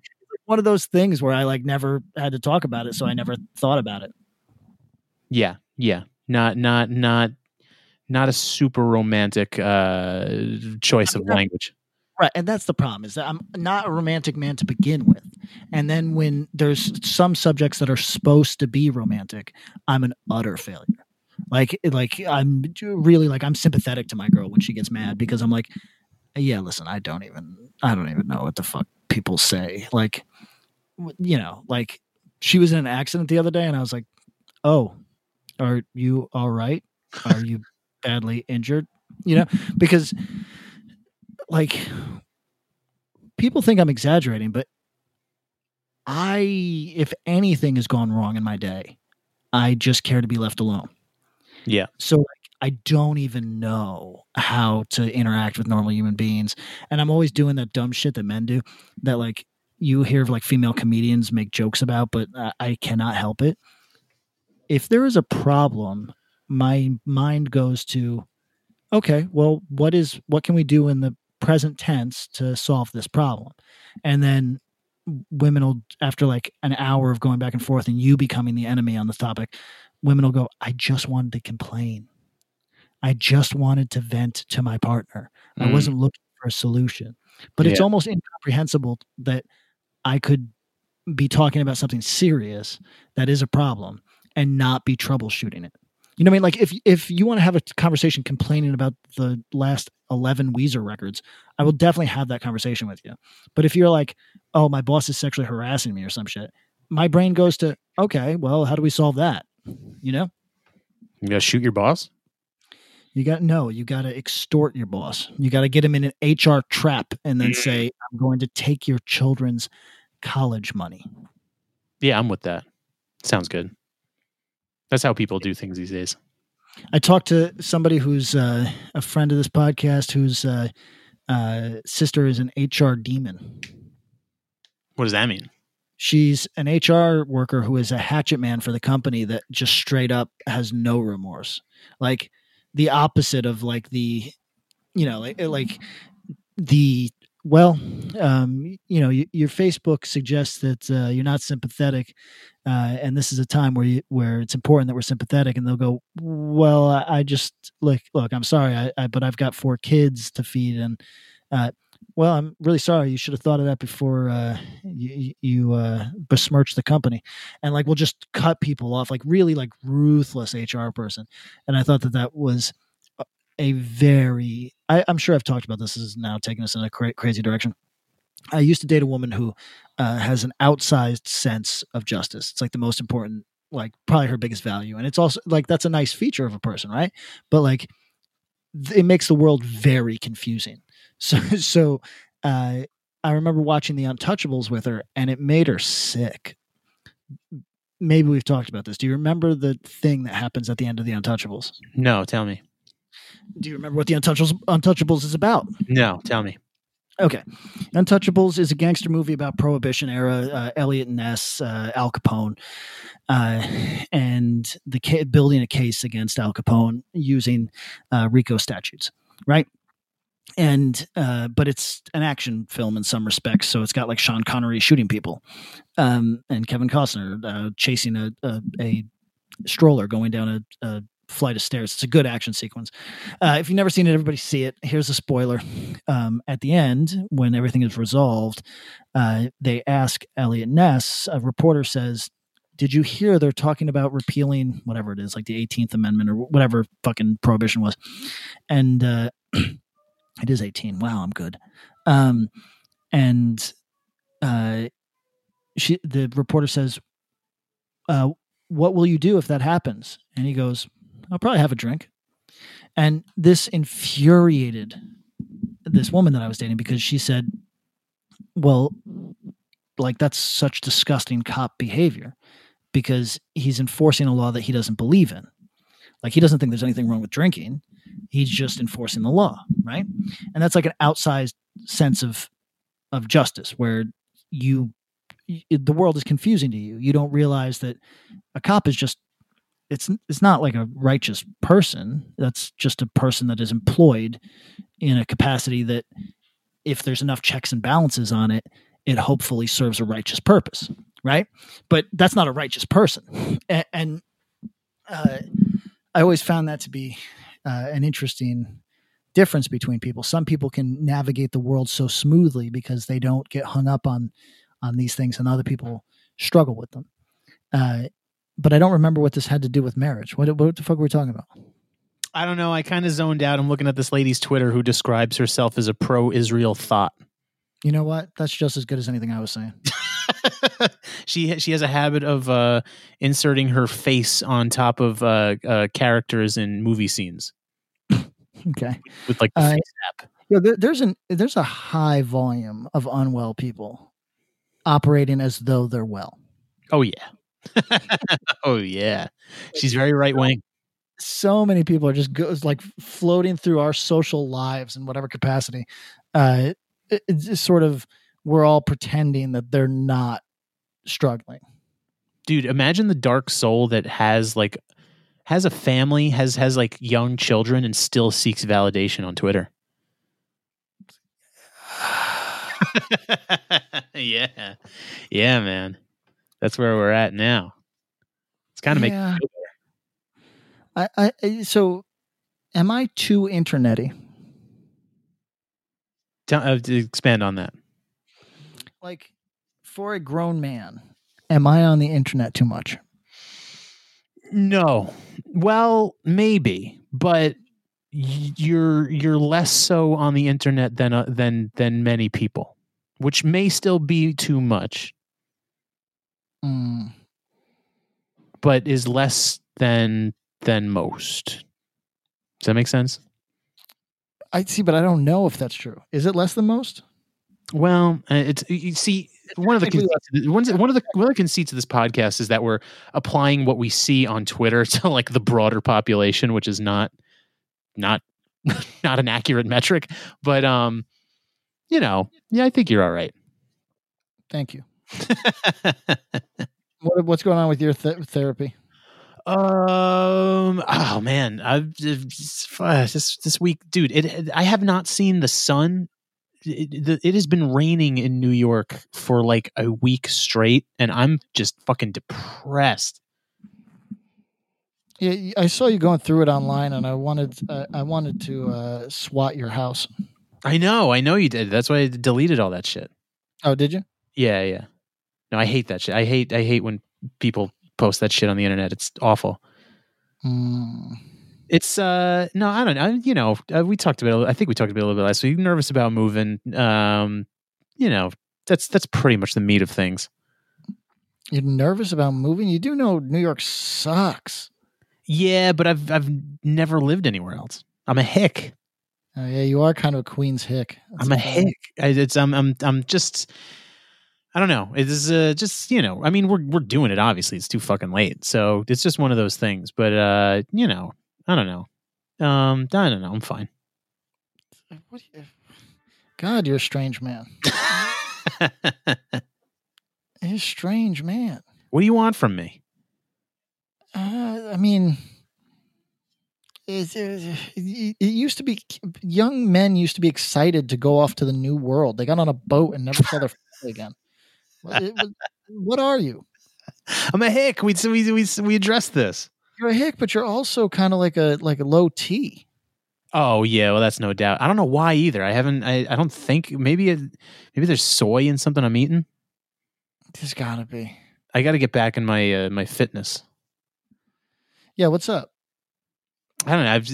Once it gets cold out, I find like I don't want to sweat. Well, are you going to go? What you start? So you have like a solid work day. You're not like me where you can set your work day, because I'm going to go to Runyon Canyon every morning like a celebrity. Yeah, no, I'm definitely doing that. But I have to go at like 6 a.m. probably. Well, count me out. I do not believe in waking up before 8 o'clock for any reason. No, no. Once we're out there, because I was looking at the weather out there today, and it's just sunshine all the time, and like the upper 70s. It looks absolutely perfect. What's the youngest you would allow your daughter to get breast implants? The youngest, I guess 17, 18. 17. Wow. 18. So I would say it would be when I don't have any say. Like 18? when you're 18, for sure. Like that's none of my business. You know, it is what it is. But I think about like Courtney Stodden as a person, like a personality that I've followed on social media for the last year. And I'm not saying that she's struggling because she got breasts at fucking like 16, but I don't know if it helped. I mean, these things rarely help. I mean, this is one of the becoming an adult is realizing that like nothing really helps. No, that's true. You know? That is true. It's only like you can only mitigate harm. You can't really erase it. There's going to be some nonsense that enters a young person's life. Yeah, no, you need mental fortitude. Yeah. That one's tough, though. I think she was like a 50-year-old guy when she was like 16. I think that used to be the case with like kings and shit, but I don't know if it's necessarily. I don't know if it worked out for her, is basically what I'm saying. I think there might have been some struggle to this. Just because I follow her and she spent like a year seemingly going through it. Like, you know, when people get. Okay, so this is not a thing that you and I have had to ever confront, but when people go through typically this is women, when they go through their whole like, I used to think that I had to be beautiful and now I know I don't. I'm empowered and all this. You know what I'm talking about? Oh yeah, like, yeah.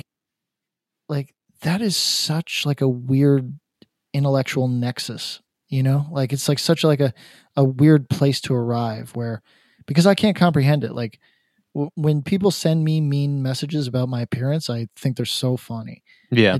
It's really not a thing that gets me one way or the other. So, but there's people that have had to like, they can only see themselves through the prism of their appearance, and they're like, and whatever happens after that is whatever happens after that. But it starts with their look, right? And that's just like an interesting difference. So like, I can't. I mean, I also didn't date a 50-year-old man when I was 16, but marry one. But so I'm what I'm saying is I can't know what the fuck Courtney Stodden is going through, but yeah, I don't know. I don't know if the breast implants at a young age were really helpful. Maybe not. I mean, I think in addition to mental fortitude, some like, I think guidance is really valuable. You know, go to your guidance counselor. You just suggested to Courtney Stodden, who got breast implants at 16 and married a 50-year-old man that year, that she should have gone to her guidance counselor. Yeah, if she had some proper guidance, maybe she wouldn't have married a 50-year-old. You know what? I can't. There's no counter argument for that. So, do we want the first word on Lil Wayne meeting and talking and endorsing Donald Trump? Oh yeah, if are we on the front lines of this? I believe it came out maybe like a half hour ago. Well, Lil Wayne's going to get killed in black press for a day because I believe he said, to hell with Black Lives Matter. I'm worried about my money. Basically what you and I say. You and I are Wayne-ites. And Wayne-ites. that was a couple years ago, but maybe he feels differently now. Look, a lot of people admire Donald Trump that you don't think admire Donald Trump, or at least they relate to him. And people can feel however they want about that. You know what I mean? It's not changing for you. No, that's the big argument. It's not changing for you, man. Like Lil Wayne doesn't live for you. 50 Cent doesn't live for you. None of these people live for you. So it is what it is. Just move on with your life. If you remembered who Lil Wayne voted for in 5 years, I honestly suggest that you Dad's nightstand. Yeah, I was going to say you take a light bulb out of the fixture and just start chewing on it, because you need to go. Your life's not big enough. Nightstand. Hit Dad's nightstand. Take the Ruger out. What kind of gun does Dad have? He has the snub nose PP7. Okay, and put the PP7 against your temple.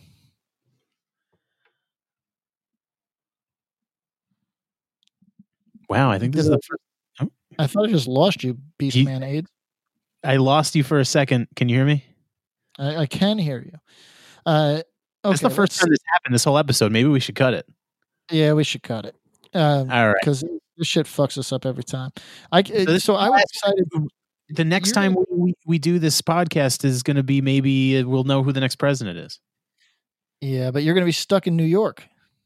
I will be stuck in New York, but we're going to do our OnlyFans-a-thon thing. You have to make a Twitch account.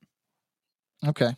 Because I have the Twitch account. It's set up with the donation thing so people can give as we delve into the OnlyFans world. I believe Mike Abruzzi and Diego are going to join us. Oh, that's nice. Yeah, so we're trying to work that out. We should maybe sometime this weekend or early or before the election day next week. We should fuck around with our Twitch thing, and we should figure out. We should maybe learn how this works before we do our election special. You think that we should play Among Us with AOC? Yes, we should play Among Us with AOC and PewDiePie and use the butt plug attachment. Eric, what if I do a racially motivated terror attack and I in my manifesto I say subscribe to AOC? well, then she will be culpable. That's exactly right. She's to blame then. And she will be stoned to death in the village square. All right. Everybody, call us. Yeah, hit the Patreon, patreon.com/worstpossibletimeline. Hit the Twitter @WP Timeline. Hit the Twitch channel, WP Timeline. We're going to be experimenting that week. Pay attention to the Twitter. We'll give you updates on how to fuck with that. Bear with us because we're old. And we're not only are we old, we're also trying to figure out 4-year-old technology. We're like so behind the curve. It's incredibly embarrassing, but bear with us. You're going to come along for the ride and watch us flounder and fail. And it should be fun. Please, everybody. We want to stop working for a living. Yes, that would be so cool. All right. Everybody be good. We'll catch you next time.